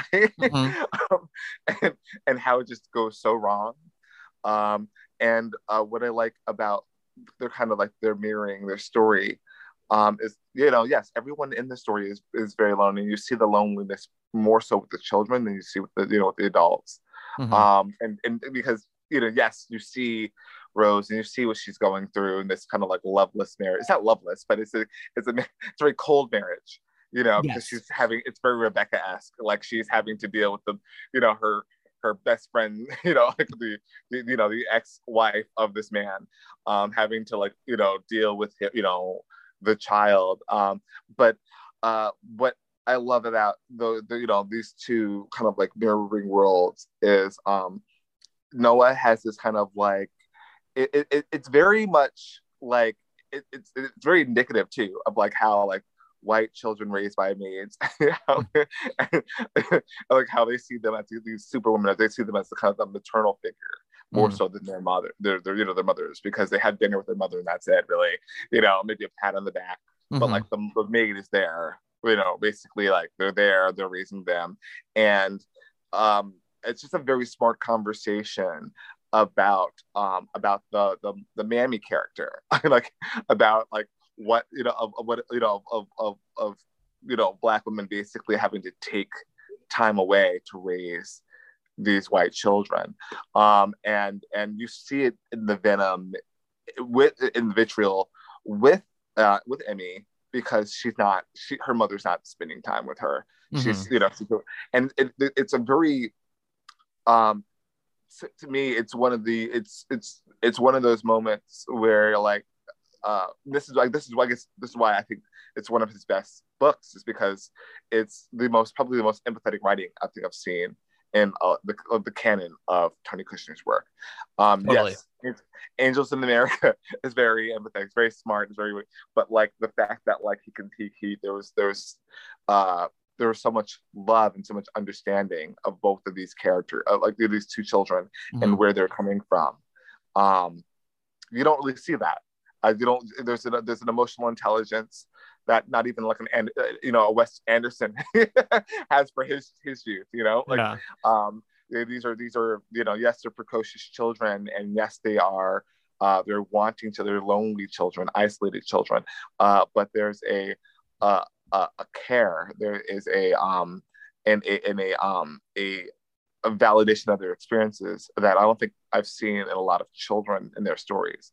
I think that Noah's character, I'm looking at the time, so I'm trying to like speed up. We're gonna push back a couple of minutes just because I'm liking this and I want to give this its proper due, because I also have to shower, because no one knows, because podcasts are famously not a visual medium. I am not looking great. I have to shower. I have to do all the things. Well, you look fine on the camera. Thanks, darling.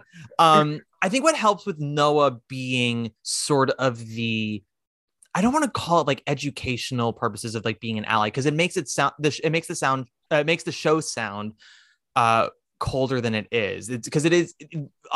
Angels in America is very much about humans, but also sometimes humans then become like political points in Angels in America, which works for the show because the whole show is political. But Caroline, Our Change is about human beings from start to finish, and all the political themes of it stem from it. No one actually is like, I'm a symbol for X. Like they're people. Yeah, no, I agree. And it helps in. Sorry. Say what you're saying. No, I guess what I meant by just saying ally is just like it's the kind of that starting that experience of like, this is my first Black friend, or this is my first Black experience. Well, and this is the brilliance of having Noah be a child, is he's learning in the same way that a lot of other people have to learn, and Noah literally does all the things that we've been discussing about, like the ways that people think that they're being allies and they're actually not. He idolizes Caroline and thinks that she's like the strongest, coolest person in the world. But because of that, he's blind to literally all the struggles she goes through to be there every day and work. He says, when Rose says to him, you have to do better with your change, like it's really insulting to Caroline, who's not making enough money, to just see you casually have your change in your pockets. And he's like, no, Caroline likes the basement. This is her place. What are you talking about? Like, she's amazing. And she's like, Noah, no, she doesn't like this. Like, you have to be more respectful of that. Like, it's not enough to say Caroline's amazing. You also have to understand what she goes through, because you can't, what you're projecting, what you think she is just by complimenting her is not enough. That's not being an ally. Then there's the whole situation once the change situation starts to happen, the pocket change, I should say, not the change of comma or change, the literal pennies and nickels. Noah. So Noah first, Noah leaves the change in his pocket first to see if she's actually going to take it. Then she does. And then he realizes that because Rose literally says, like, think of the things Caroline could do if she were to have this change. And Noah goes, So if I leave this, Caroline can have some more money. In a way, I'm saving Caroline. And like, there's it becomes about like white savior complex. Like, yep. And what makes the show so amazing. So, okay. Janine Tesori talks about this a lot with George C. Wolfe. George C. Wolfe taught her the term idiot space. Do you know what I'm talking about for a second? Mm-hmm. Idiot space. Yeah. Where he says an audience needs to have moments where they don't necessarily have to listen. They're absorbing, but they aren't necessarily actively listening. It's just a moment for them to breathe. And you usually do it right before we launch back into something important. So like Fun Home, I'll talk about in the Fun Home episode, but like the song Come to the Fun Home where they do the fake commercial, that's the idiot space before we dive into, Allison seeing a dead body for the first time, which is important. But so Roosevelt Petrucia's Coleslaw, which is a phenomenal Act 1 finale, is technically speaking idiot space. However, it accomplishes a lot of different things storytelling wise. And this is where if you're a good writer, as Janine and Tony are, and you have a good director like George C. Wolfe, you can accomplish both. Because Roosevelt Petrucia's Coleslaw came about because Janine was like, I feel like we need to spend more time with Caroline's children. As of right now, they're merely sort of props. And so they came up with the idea of the Act 1 finale is going to be her kids enjoying the riches of Caroline's labors. She gets the pocket change. She gives them a quarter, which they each get to have all on their own. And it leads into this joyful moment for the three kids. And then two things happen in this number. We have Noah, who is singing to the audience what he's imagining what's happening at the Thibodeau house. They count my quarters and they talk about me. And isn't that amazing? Thank God we can eat thanks to poor crazy Noah. And then we cut back and Noah's never mentioned. For all we know, Caroline's never talked about Noah to her kids. The only time we ever see Caroline obviously thinks about Noah. We have those imaginary scenes where she's like, oh, why am I thinking about you? I don't want to.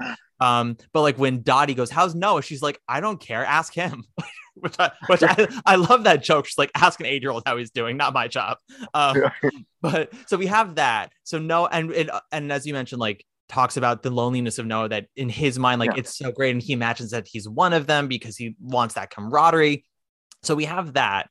And then if the show were simpler, if the show were more willing to let an audience just feel okay, it would just end with the kids joyfully dancing around to Roosevelt Petrucia's Coleslaw. But they bring Caroline back, and she reminds us where this money is coming from and what she has to do to accept it. So while her kids are having this wonderful time, she has to swallow her pride and pocket change from a child in order to do this.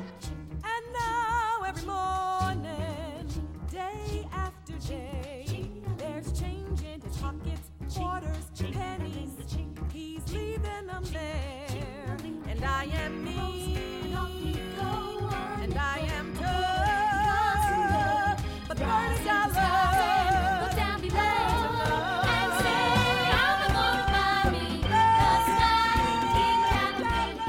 I just think it's so fucking great. I love that it shows all the elements. All the elements, Marcus.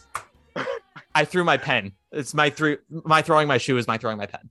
But like also like what I love too is he's like imagining like being like adopted by a Black family and like taking that on. It's taking, and what musically what she does is that she takes on it's multiple genres. There's a little bit of klezmer in there. There's a little bit of folk. There's a little bit of like street music, and like urban urban sounds, and then you get a little bit of like R&B in there, and it's so like Motown R&B, and it's just it's so good. And I think it's like written. It's not like your traditional. It's not like a verse chorus. It's like an A B C D. Like, there's a whole bridge section that goes on for 2 minutes before it then goes into like the moon, and it's I love that whole bridge section where it's just a list. And Wonder Woman, Diana, Princess of the Amazon. It's so God, I bop. Can you imagine being at the gym and someone's like, "You were really jamming out on that treadmill. What were you listening to, Whitney?" I'm like, "No, I'm listening to Carolina Change." I'm running to Roosevelt Petrucia's Coleslaw.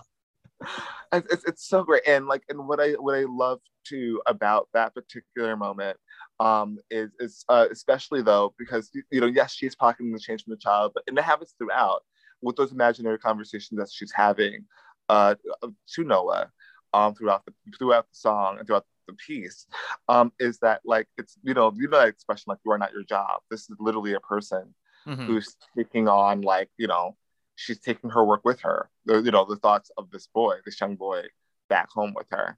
Yeah. And and in many ways it's like he's like a child that she's leaving behind.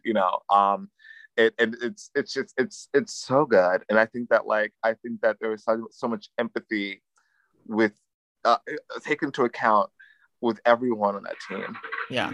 And, I want to close off the Noah's conversation with just their two final scenes together, because we obviously what's so interesting, there are basically two inciting incidents in Carolina Change. Normally, a normal story, like there's the inciting incident, which launches the rest of the story. There are two. There's Rose doing the change rule, and then Rose's father coming down for Hanukkah and giving Noah a $20 bill, which then Noah leaves in his pants pockets, and he and Caroline come to blows.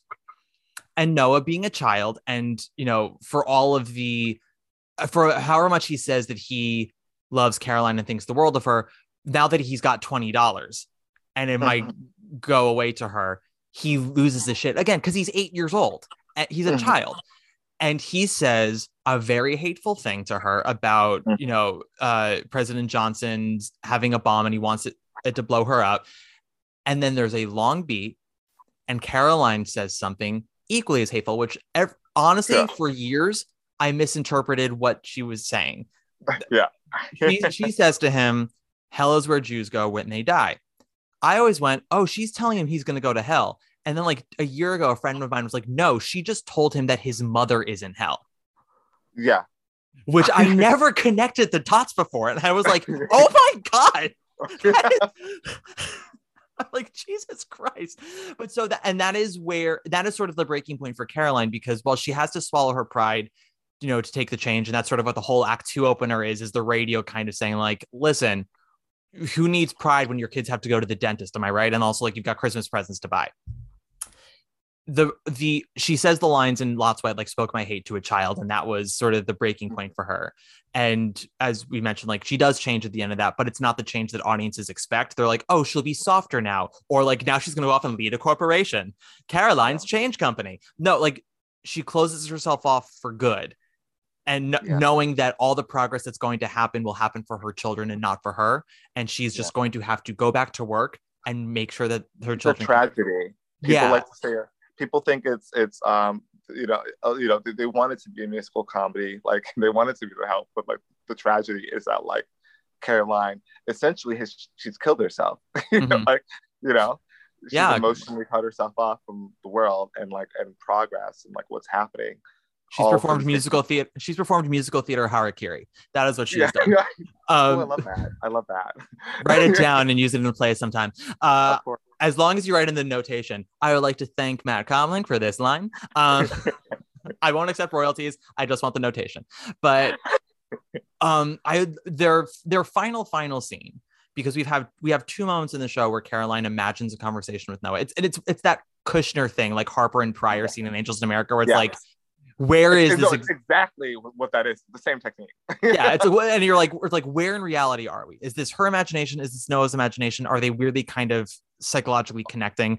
And it is mostly Caroline's perspective, but there is an implication that Noah's kind of having this imaginary conversation as well. And they have the first time after Kennedy is shot. And it's such a funny line because he always calls her President Caroline. And then when he says, what are you going to do now that you're the only presidents in the United States? It's like such a childlike thing to say. But then at the end of Act 2, and, talks about we understand she's now going back to work. He's hiding from her because he's scared and embarrassed. And she said, one day we'll start talking again. And it's one of those things where it's so quiet and so powerful when he keeps saying, like, will we ever be friends again? She goes, we were never friends. And he goes, well, do you miss sharing a cigarette? And she goes, you bet I do. And it's like, that's the closest thing Caroline will ever have to like giving Noah a hug. And all audiences want are like Noah and Caroline to hug. And I'm like, that's a lesser musical. What actually ends up happening, and the change for Noah that's actually very important, is how he and Rose now connect by the end of the show, which of course, we talked about with this revival, they're on opposite ends of the stage on these set pieces that then merge together to show they've now merged.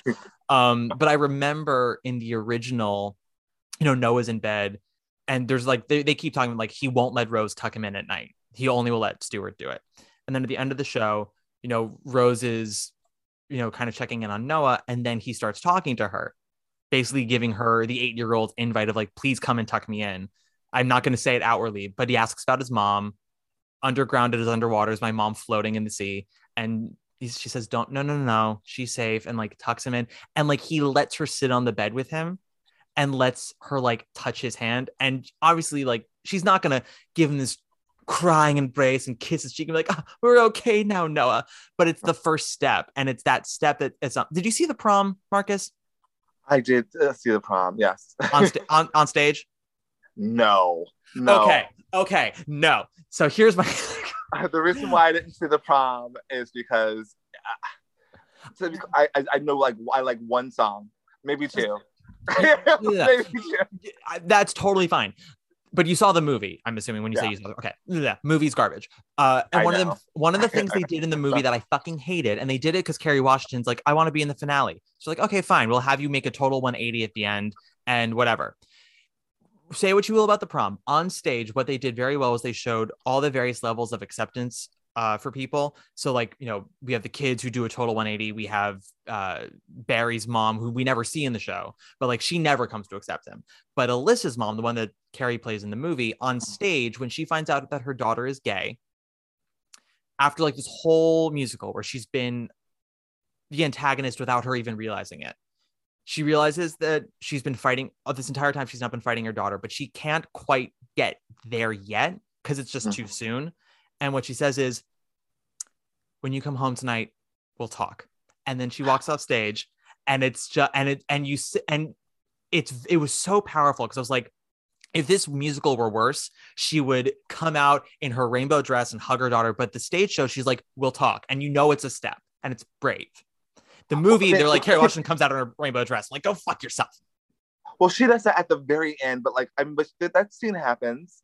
It does, but they change the tone of it, and when she says we'll talk, it's more like, oh, whatever, we'll talk, and like runs away.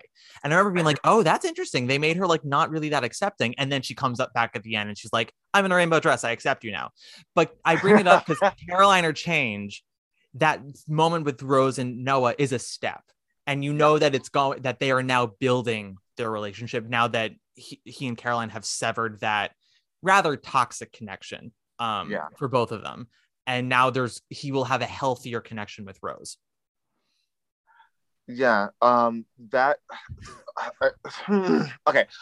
Say your piece. No, I love the ending. I didn't like the ending at the end of the recent revival, but what I like about what I want to say is that yes, I do like the connection that kind of like we're building a bridge to it, and it's very natural. But like, and this is where I would argue that like, those in a lesser musical, it would come off as it's very cold, and there's no warmth in this musical. But I think that like. What I like about the show, the only time we really see people embrace is when Caroline is embracing her children, when she gives them the quarters. Mm-hmm.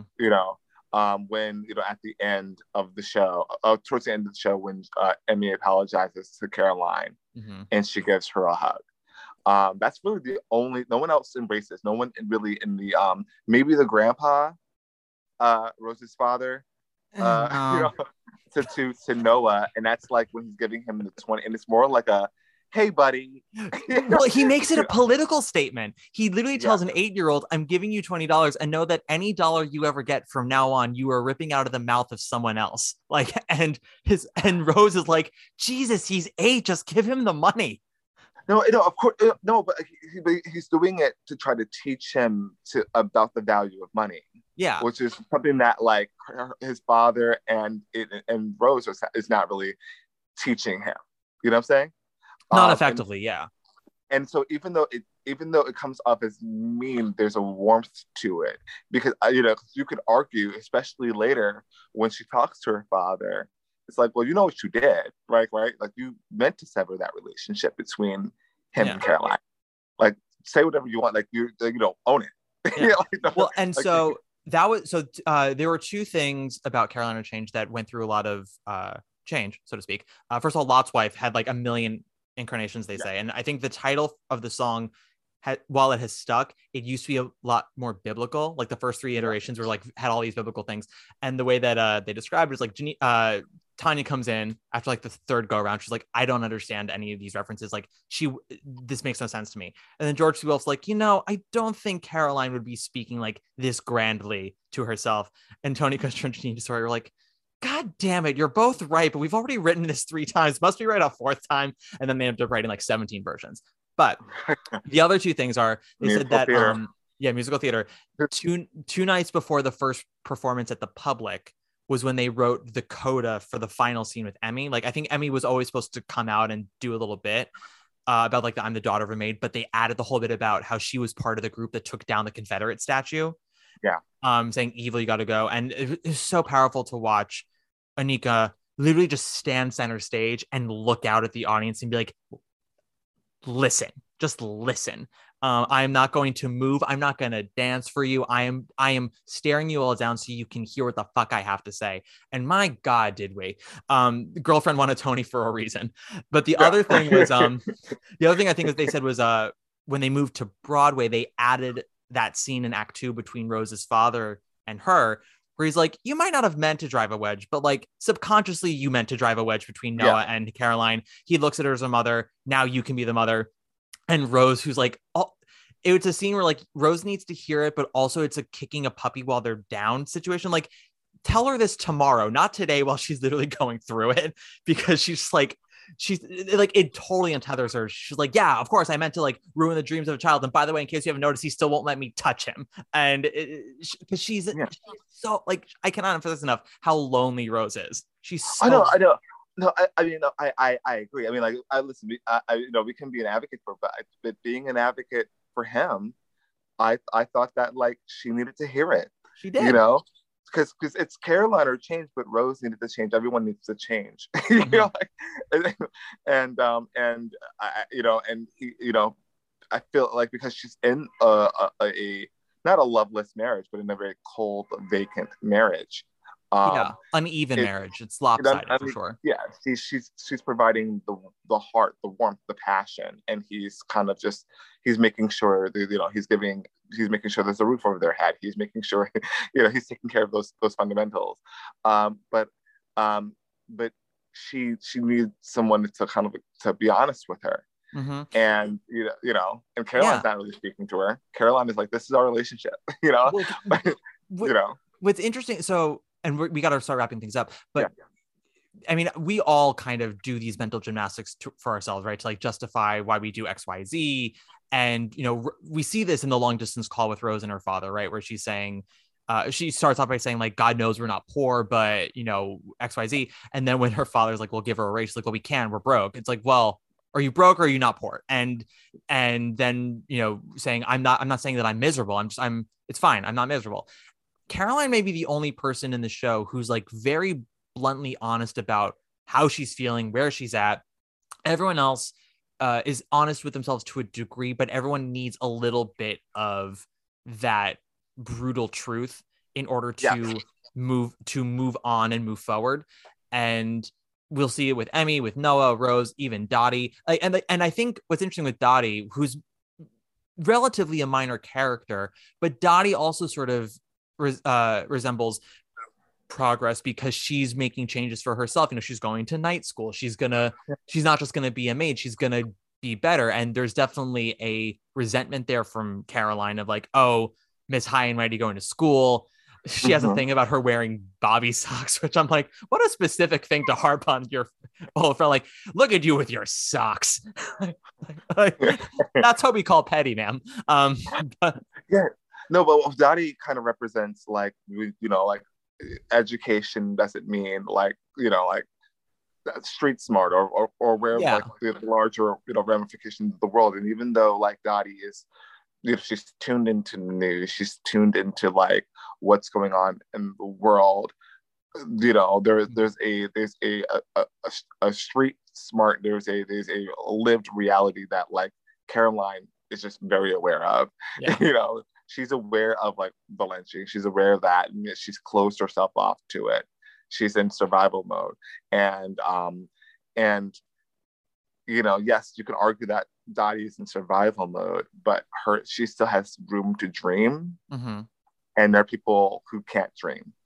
She doesn't have, you know what I'm saying? There's almost something, there's a weird kind of synergy about the fact that like we have all these inanimate objects that sing, right? And then also we have things like the moon, which is more like an atmospheric kind of character. Like Mm-hmm. it's, the moon never actually really sings to anybody. It more sort of sets the tone, but also talks about when change is happening, right? When JFK Mm-hmm. gets assassinated and the bus comes forward, it becomes this giant like tectonic shift. Is that what I'm looking for? Tectonic? Like tectonic plates? Yeah. Sometimes I say words that sound right and I'm not No, that was right. That was right. You got it. Yay, thank you. Vitriol. So but it I feel like there's a weird synergy there of how like the idea of change is such an abstract concept to Caroline in the sense of, you know, you can talk about the civil rights movement and the political change and all this progress, but what's happening in our lives right now in front of us is what's real to me. Like that's all I can talk about because that's what I know. Like what you talk, I mean, Dottie has a TV, they have a radio, but like what we hear on the radio and TV, that's not real. That's not something you can touch. The uniform I wear is something I touch. The fact that my feet hurt is something that's real. And I think, I don't know if it was intentional or not, but there's a synergy about that of like the abstract objects like the moon singing about change, and then the idea that change is also a foreign concept that no one's able to really grasp. They talk about it, but no one totally gets it. Yes. We went to school. Did you know that? We both went to school.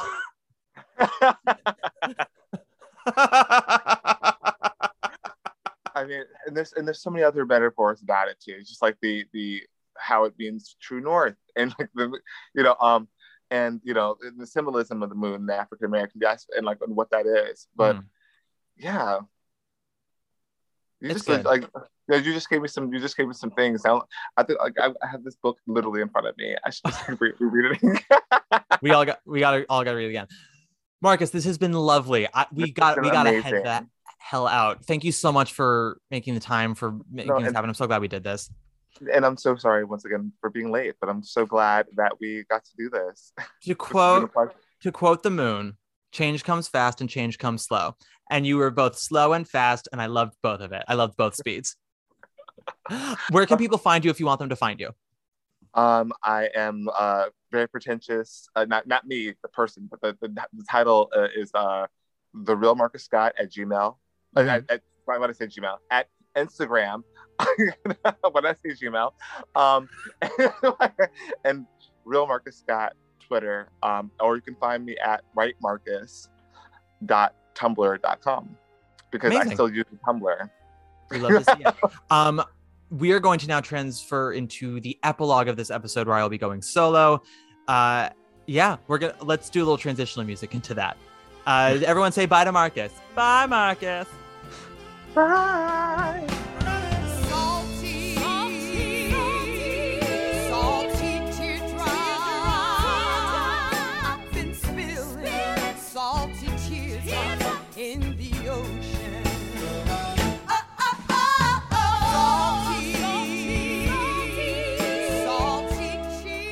Caroline, or Change premiered at the Public Theater on the Newman Stage on October 29th, 2003, before opening on November 30th, running until February 1st. It then transferred to Broadway, opening on May 2nd, 2004 at the Eugene O'Neill Theater, to a very varied critical response. There was some effusive praise, and then often a lot of dismissive admiration. If you watch the documentary Show Business, it is about the Broadway season of 2003 to 2004 that includes Wicked, Avenue Q, Caroline, or Change, Taboo, all these other things. And there's a constant check-in with, a table of critics and columnists talking about the season.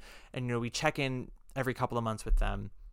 And what's interesting is that Linda Weiner of Newsday was so against this show, dismissing it and saying that it does nothing new, even though the show thinks it does. And I think that's absolutely wrong, and I think that's a very shallow interpretation of it. But it's fascinating to me that Linda Weiner, who's a critic who I've enjoyed a great deal, was so against it. But then again, Ben Brantley, who, again, does not bat 1,000 as a critic. I don't agree with all of his opinions, but he is a rather insightful critic, and he can usually acknowledge when a show is succeeding at what it's trying to do, even if he doesn't like it. He really didn't get this show. He found it very cold and unmoving, but he admired its ingenuity and its its far-reaching qualities. How creative and inventive it was trying to be, even though he thought that it ultimately failed. The show was nominated for 6 Tony Awards, including Best Musical and Best Score and Best Book. It lost all 3 to Avenue Q. I remember that year, the Wicked upset of both musical and score was a lot, and it did feel like Wicked was going to win those, but I did, in the back of my mind, hope that Caroline could win both. I will say this right now, I love Wicked, and I think Defying Gravity is one of the most foolproof Act 1 finales of all time. The Caroline or Change score is better, if only because it's connected to a book that supports it so much more than the book of Wicked does. The only Tony that Caroline or Change won was for Anika Noni Rose as Emmy. It was a big breakout performance. She went on to star in the Dreamgirls movie. She came back to Broadway in Cat on a Hot Tin Roof. She now has, all these TV and film credits. She's the voice of Tiana in Princess and the Frog, really kind of launching her career. Tanya Pinkins gave what was perhaps a career best performance in this show, losing her Tony to Idina Menzel in Wicked. Tanya Pinkins was a respected, hardworking actress. Still is, hardworking, and I'm not going to sort of get into the politics of Tanya Pinkins today, but just more sort of where Tanya Pinkins was in 2004. She made her Broadway debut as a child in the ensemble of Merrily We Roll Along, came back to the theater scene in Jelly's Last Jam, directed by George C. Wolfe, where she won a Tony Award and also was a big success on a soap opera. She sort of had all of it taken away from her, all that success taken away from her. She went through a very messy divorce that pretty much financially cleaned her out, and she spent the rest of the 90s kind of taking any job she could get. A couple of Broadway shows, none of which really went anywhere. She did do Thoroughly Modern Millie at La Jolla. She did a couple of different regional productions. She taught a lot, and then her first return to Broadway of the 2000s was in Wild Party, where George C. Wolfe decided that she was going to be Caroline or Change, and the show sort of developed around her over the next 3 years. And Caroline was a big star return for her. She was the leading role in this musical, and as we've discussed online on social media and all this public discourse the last couple of years, the lack of stories for BIPOC artists, for the stories that are not about white characters, are few and far between. And for the longest time, they were written by white creatives. Now, something like Dreamgirls or Tap Dance Kid, you can definitely poke holes in all of that, because there is a lot of musical theater sheen, I'll put it that way, to those shows that make them very entertaining, but maybe don't necessarily dig as deep into the African American experience as they should. Sometimes they do, but not enough. Caroline or Change, because it was developed with black artists, it had George C. Wolfe as its director, Hope Clark was the choreographer, Tanya Pinkins as its lead, who was very vital to the creation of this piece. The very raw and blunt depiction of the African-American experience of this time really threw a lot of white audiences for a loop, especially a lot of critics. The fact that Caroline is so bitter and is so off-putting really kind of turned people away. And her performance, which was really, filled with pain and anguish, was divisive for a lot of people, or people who loved the performance didn't love the show enough to give it to her. Do I think Idina Menzel deserved her Tony Award? Yes. In a lot of ways, yes. I also think Tanya Pinkins deserved it. That was also the same year that we had Donna Murphy giving a career best performance in Wonderful Town, but she was also famously missing a lot of shows. Kristen Chenoweth missing a lot of shows in what was her big return to Broadway. And then we had Stephanie D'Abruzzo for Avenue Q, who gave a lovely performance, but wasn't the kind of star-making turn that Tony voters like to vote for. You know, it was a role that fit her perfectly, and a lot of times that kind of just natural ease is not recognizable enough for voters to see that it takes a lot of work to make it look that easy. But alas, her show won Best Musical.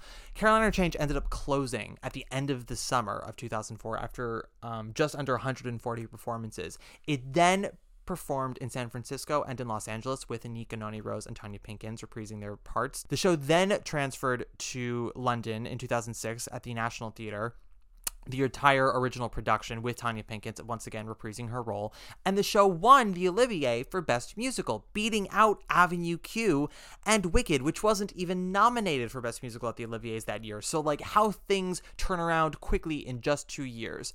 And then we had a revival that began at the Chichester Festival, starring Sharon D. Clarke. It then transferred to the West End, then transferred to Broadway with The Roundabout, once again starring Sharon D. Clarke, and the show finally got the raves it deserved. Critics finally recognized that the show was a masterpiece. But that is where we leave Caroline, or Change with this episode. Fun fact, Janine Tesori did win her very first major award for this show. She won the Drama Desk Award for Best Music, though she lost the Tony for Best Score. This is also the only Drama Desk that Janine Tesori has won up until this point. She did not win for Fun Home. She did not win for Soft Power. It's all very, very crazy. That's it for this episode, guys. I totally forgot when I was recording with Marcus to ask him my wrap-up questions, my rapid-fire questions. So I asked him after the fact, and he emailed me his responses, and I told him that I would read them out verbatim. So these are Marcus's words. I am going to do my best to make them sound sexy, but, you know, y'all will interpret how you interpret. Question 1, the Tesori tune. What is your favorite song in Caroline, or Change? Marcus wrote, well, I mistakenly called it Salt's Wife, I think, on the podcast. I don't think he did. I would be remiss not to mention Lot's Wife, which is arguably the best nervous breakdown solo since Julie Stein and Stephen Sondheim penned Rose's Turn. Fun fact, Rose's Turn was mostly Sondheim. I think Stein came in and, you know, refined some of the music, but it was mostly Sondheim. That's not Marcus, that was me being a douche. It requires technique because you're literally slamming the vocal cords, and the transition from chest to head voice at the end of the song can be brutal if you haven't really worked on the peaks and valleys of a song. It also requires precision of character and an understanding of the entire narrative before the moment, diction, breath control, and a natural rawness. Basically, you need acting chops and a multi-octave vocal agility to conquer this beast. But what do I enjoy more? I already mentioned Sunday Morning, which again has some of the best character motif melodies I've ever heard, and of course Roosevelt Patricia's Coleslaw, which is very indicative of the funk-driven, Motown-flavored 1960s street music of yesteryear. But for my money, the song I keep coming back to is I Got 4 Kids. Musically, the swamp rock groove underneath the music is easy to latch onto, but what really stands out here is that there's an uncanny vocal tick that the legendary Tanya Pinkins incorporates throughout the song, which is truly bewitching. Not to mention, there's that gospel-tinged yodel within the riff after she belts 4 kids. You're not a musical theater kid if you haven't crashed and burned trying to imitate it. No complaints here. Totally love that song, and especially how Tanya does it. There's also, we talked about it before, the pain that's in her performance. It's really heard in the way she sings that, especially that yodel on the 4 kids and the hit and turn the other cheek. There's sort of like, it's hard to say this without sounding wrong, but I'll do my best. There's almost kind of like a bit of a like slave workers like hymn to it with the way that the song is sort of driven, you know, especially the way that the Dryer is singing underneath with this tension and exhaustion and pain that you can just sort of feel coming from that era. It's a really powerful song. Question 2, gimme a revival, please. If you could cast a revival, even though we just had one, or what would you want to see in a revival? What would it be? Marcus wrote, although I can't imagine her coming back to Broadway for at least a decade, Hollywood takes our Broadway stars and throws money at them, and before you know it, a decade has passed before they've been on a proscenium stage. I'd like to see Patina Miller come back and do the role of Caroline Thibodeau. Maybe Anna Kendrick can play Rose Gelman. Weird casting, perhaps, but acting-wise it could work. In the past, I would have suggested Adrienne Warren for the roles of Emmy Thibodeau or Dottie Moffat, but that ship has sailed. I think that's that's star casting for Adrienne, although Adrienne would be a phenomenal Caroline in about 20 years. Or even really 10. In 10 years, she's technically in the right age bracket. But, we tend to cast older with these roles. Totally a Patina. I think Anna Kendrick is actually quite inspired casting. I think she'd do a really good job with Rose. Question 3, Raise Me Up. Do you think this show was properly appreciated when it first came out? Marcus writes, check out the documentary Show Business, The Road to Broadway, and you'll know that Caroline or Change was virtually slept on by critics and audiences alike in favor of shinier, happier musicals like Wicked and Avenue Q. We mentioned this earlier. It's a show that continues to surge in popularity by lovers of the musical theater canon because of its message and Tessori's approach to harmonies, which trains to the musical ear to listen differently.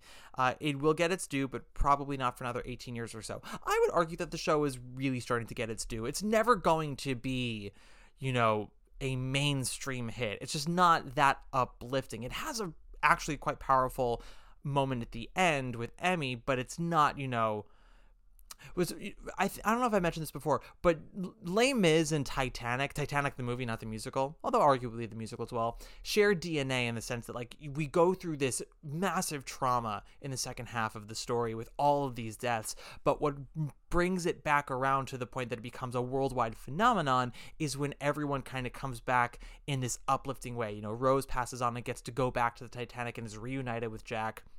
We see all the people who died, and, in Les Mis, all the spirits come back and sing the powerful anthem of Do You Hear the People Sing?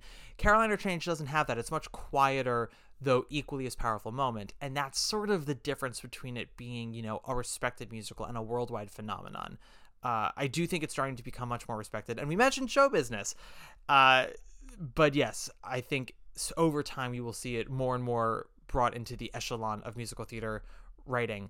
Question number 4, Caroline it or change it? If there's one thing in this show, what would you change? Marcus writes, the show's libretto and musical score are just uncompromising as its heroine. To change it would defeat the purpose of telling the story.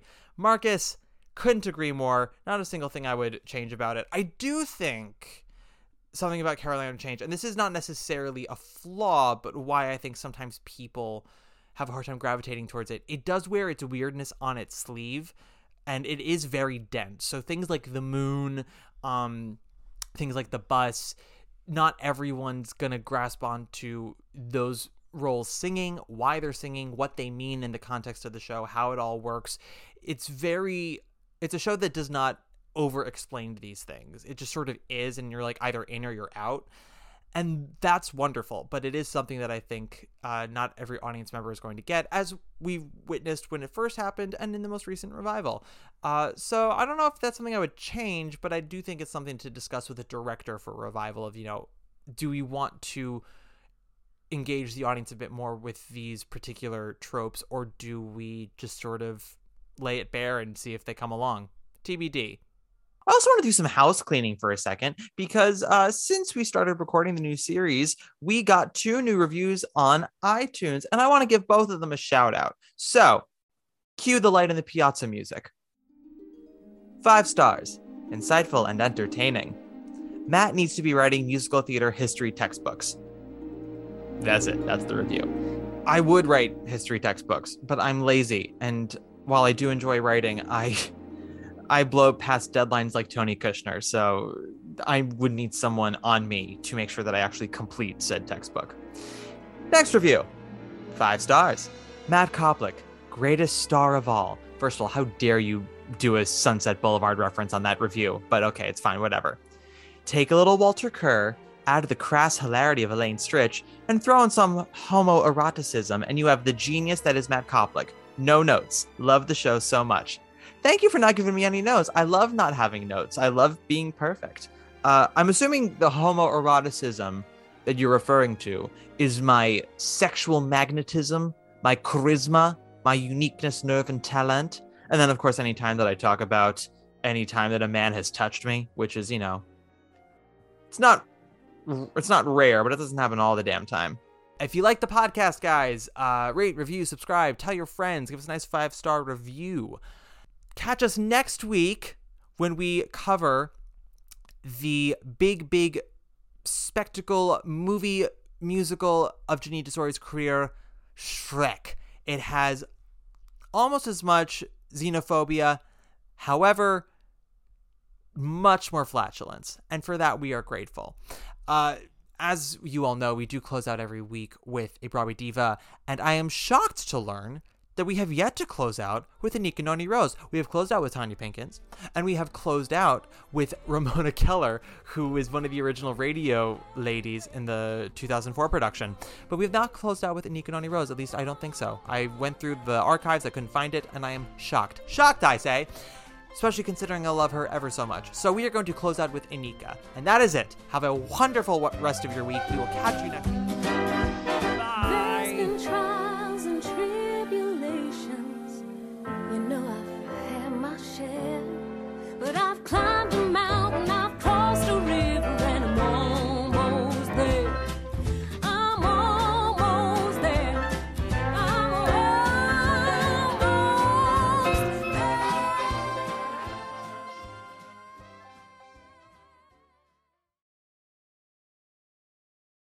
Hey, it's Leslie Odom Jr. here on the Broadway Podcast Network to tell you about the Rise Theater Directory, a program of Maestro Music. Rise is a national online resource designed to connect and empower backstage and administrative and creative theater professionals from underrepresented backgrounds.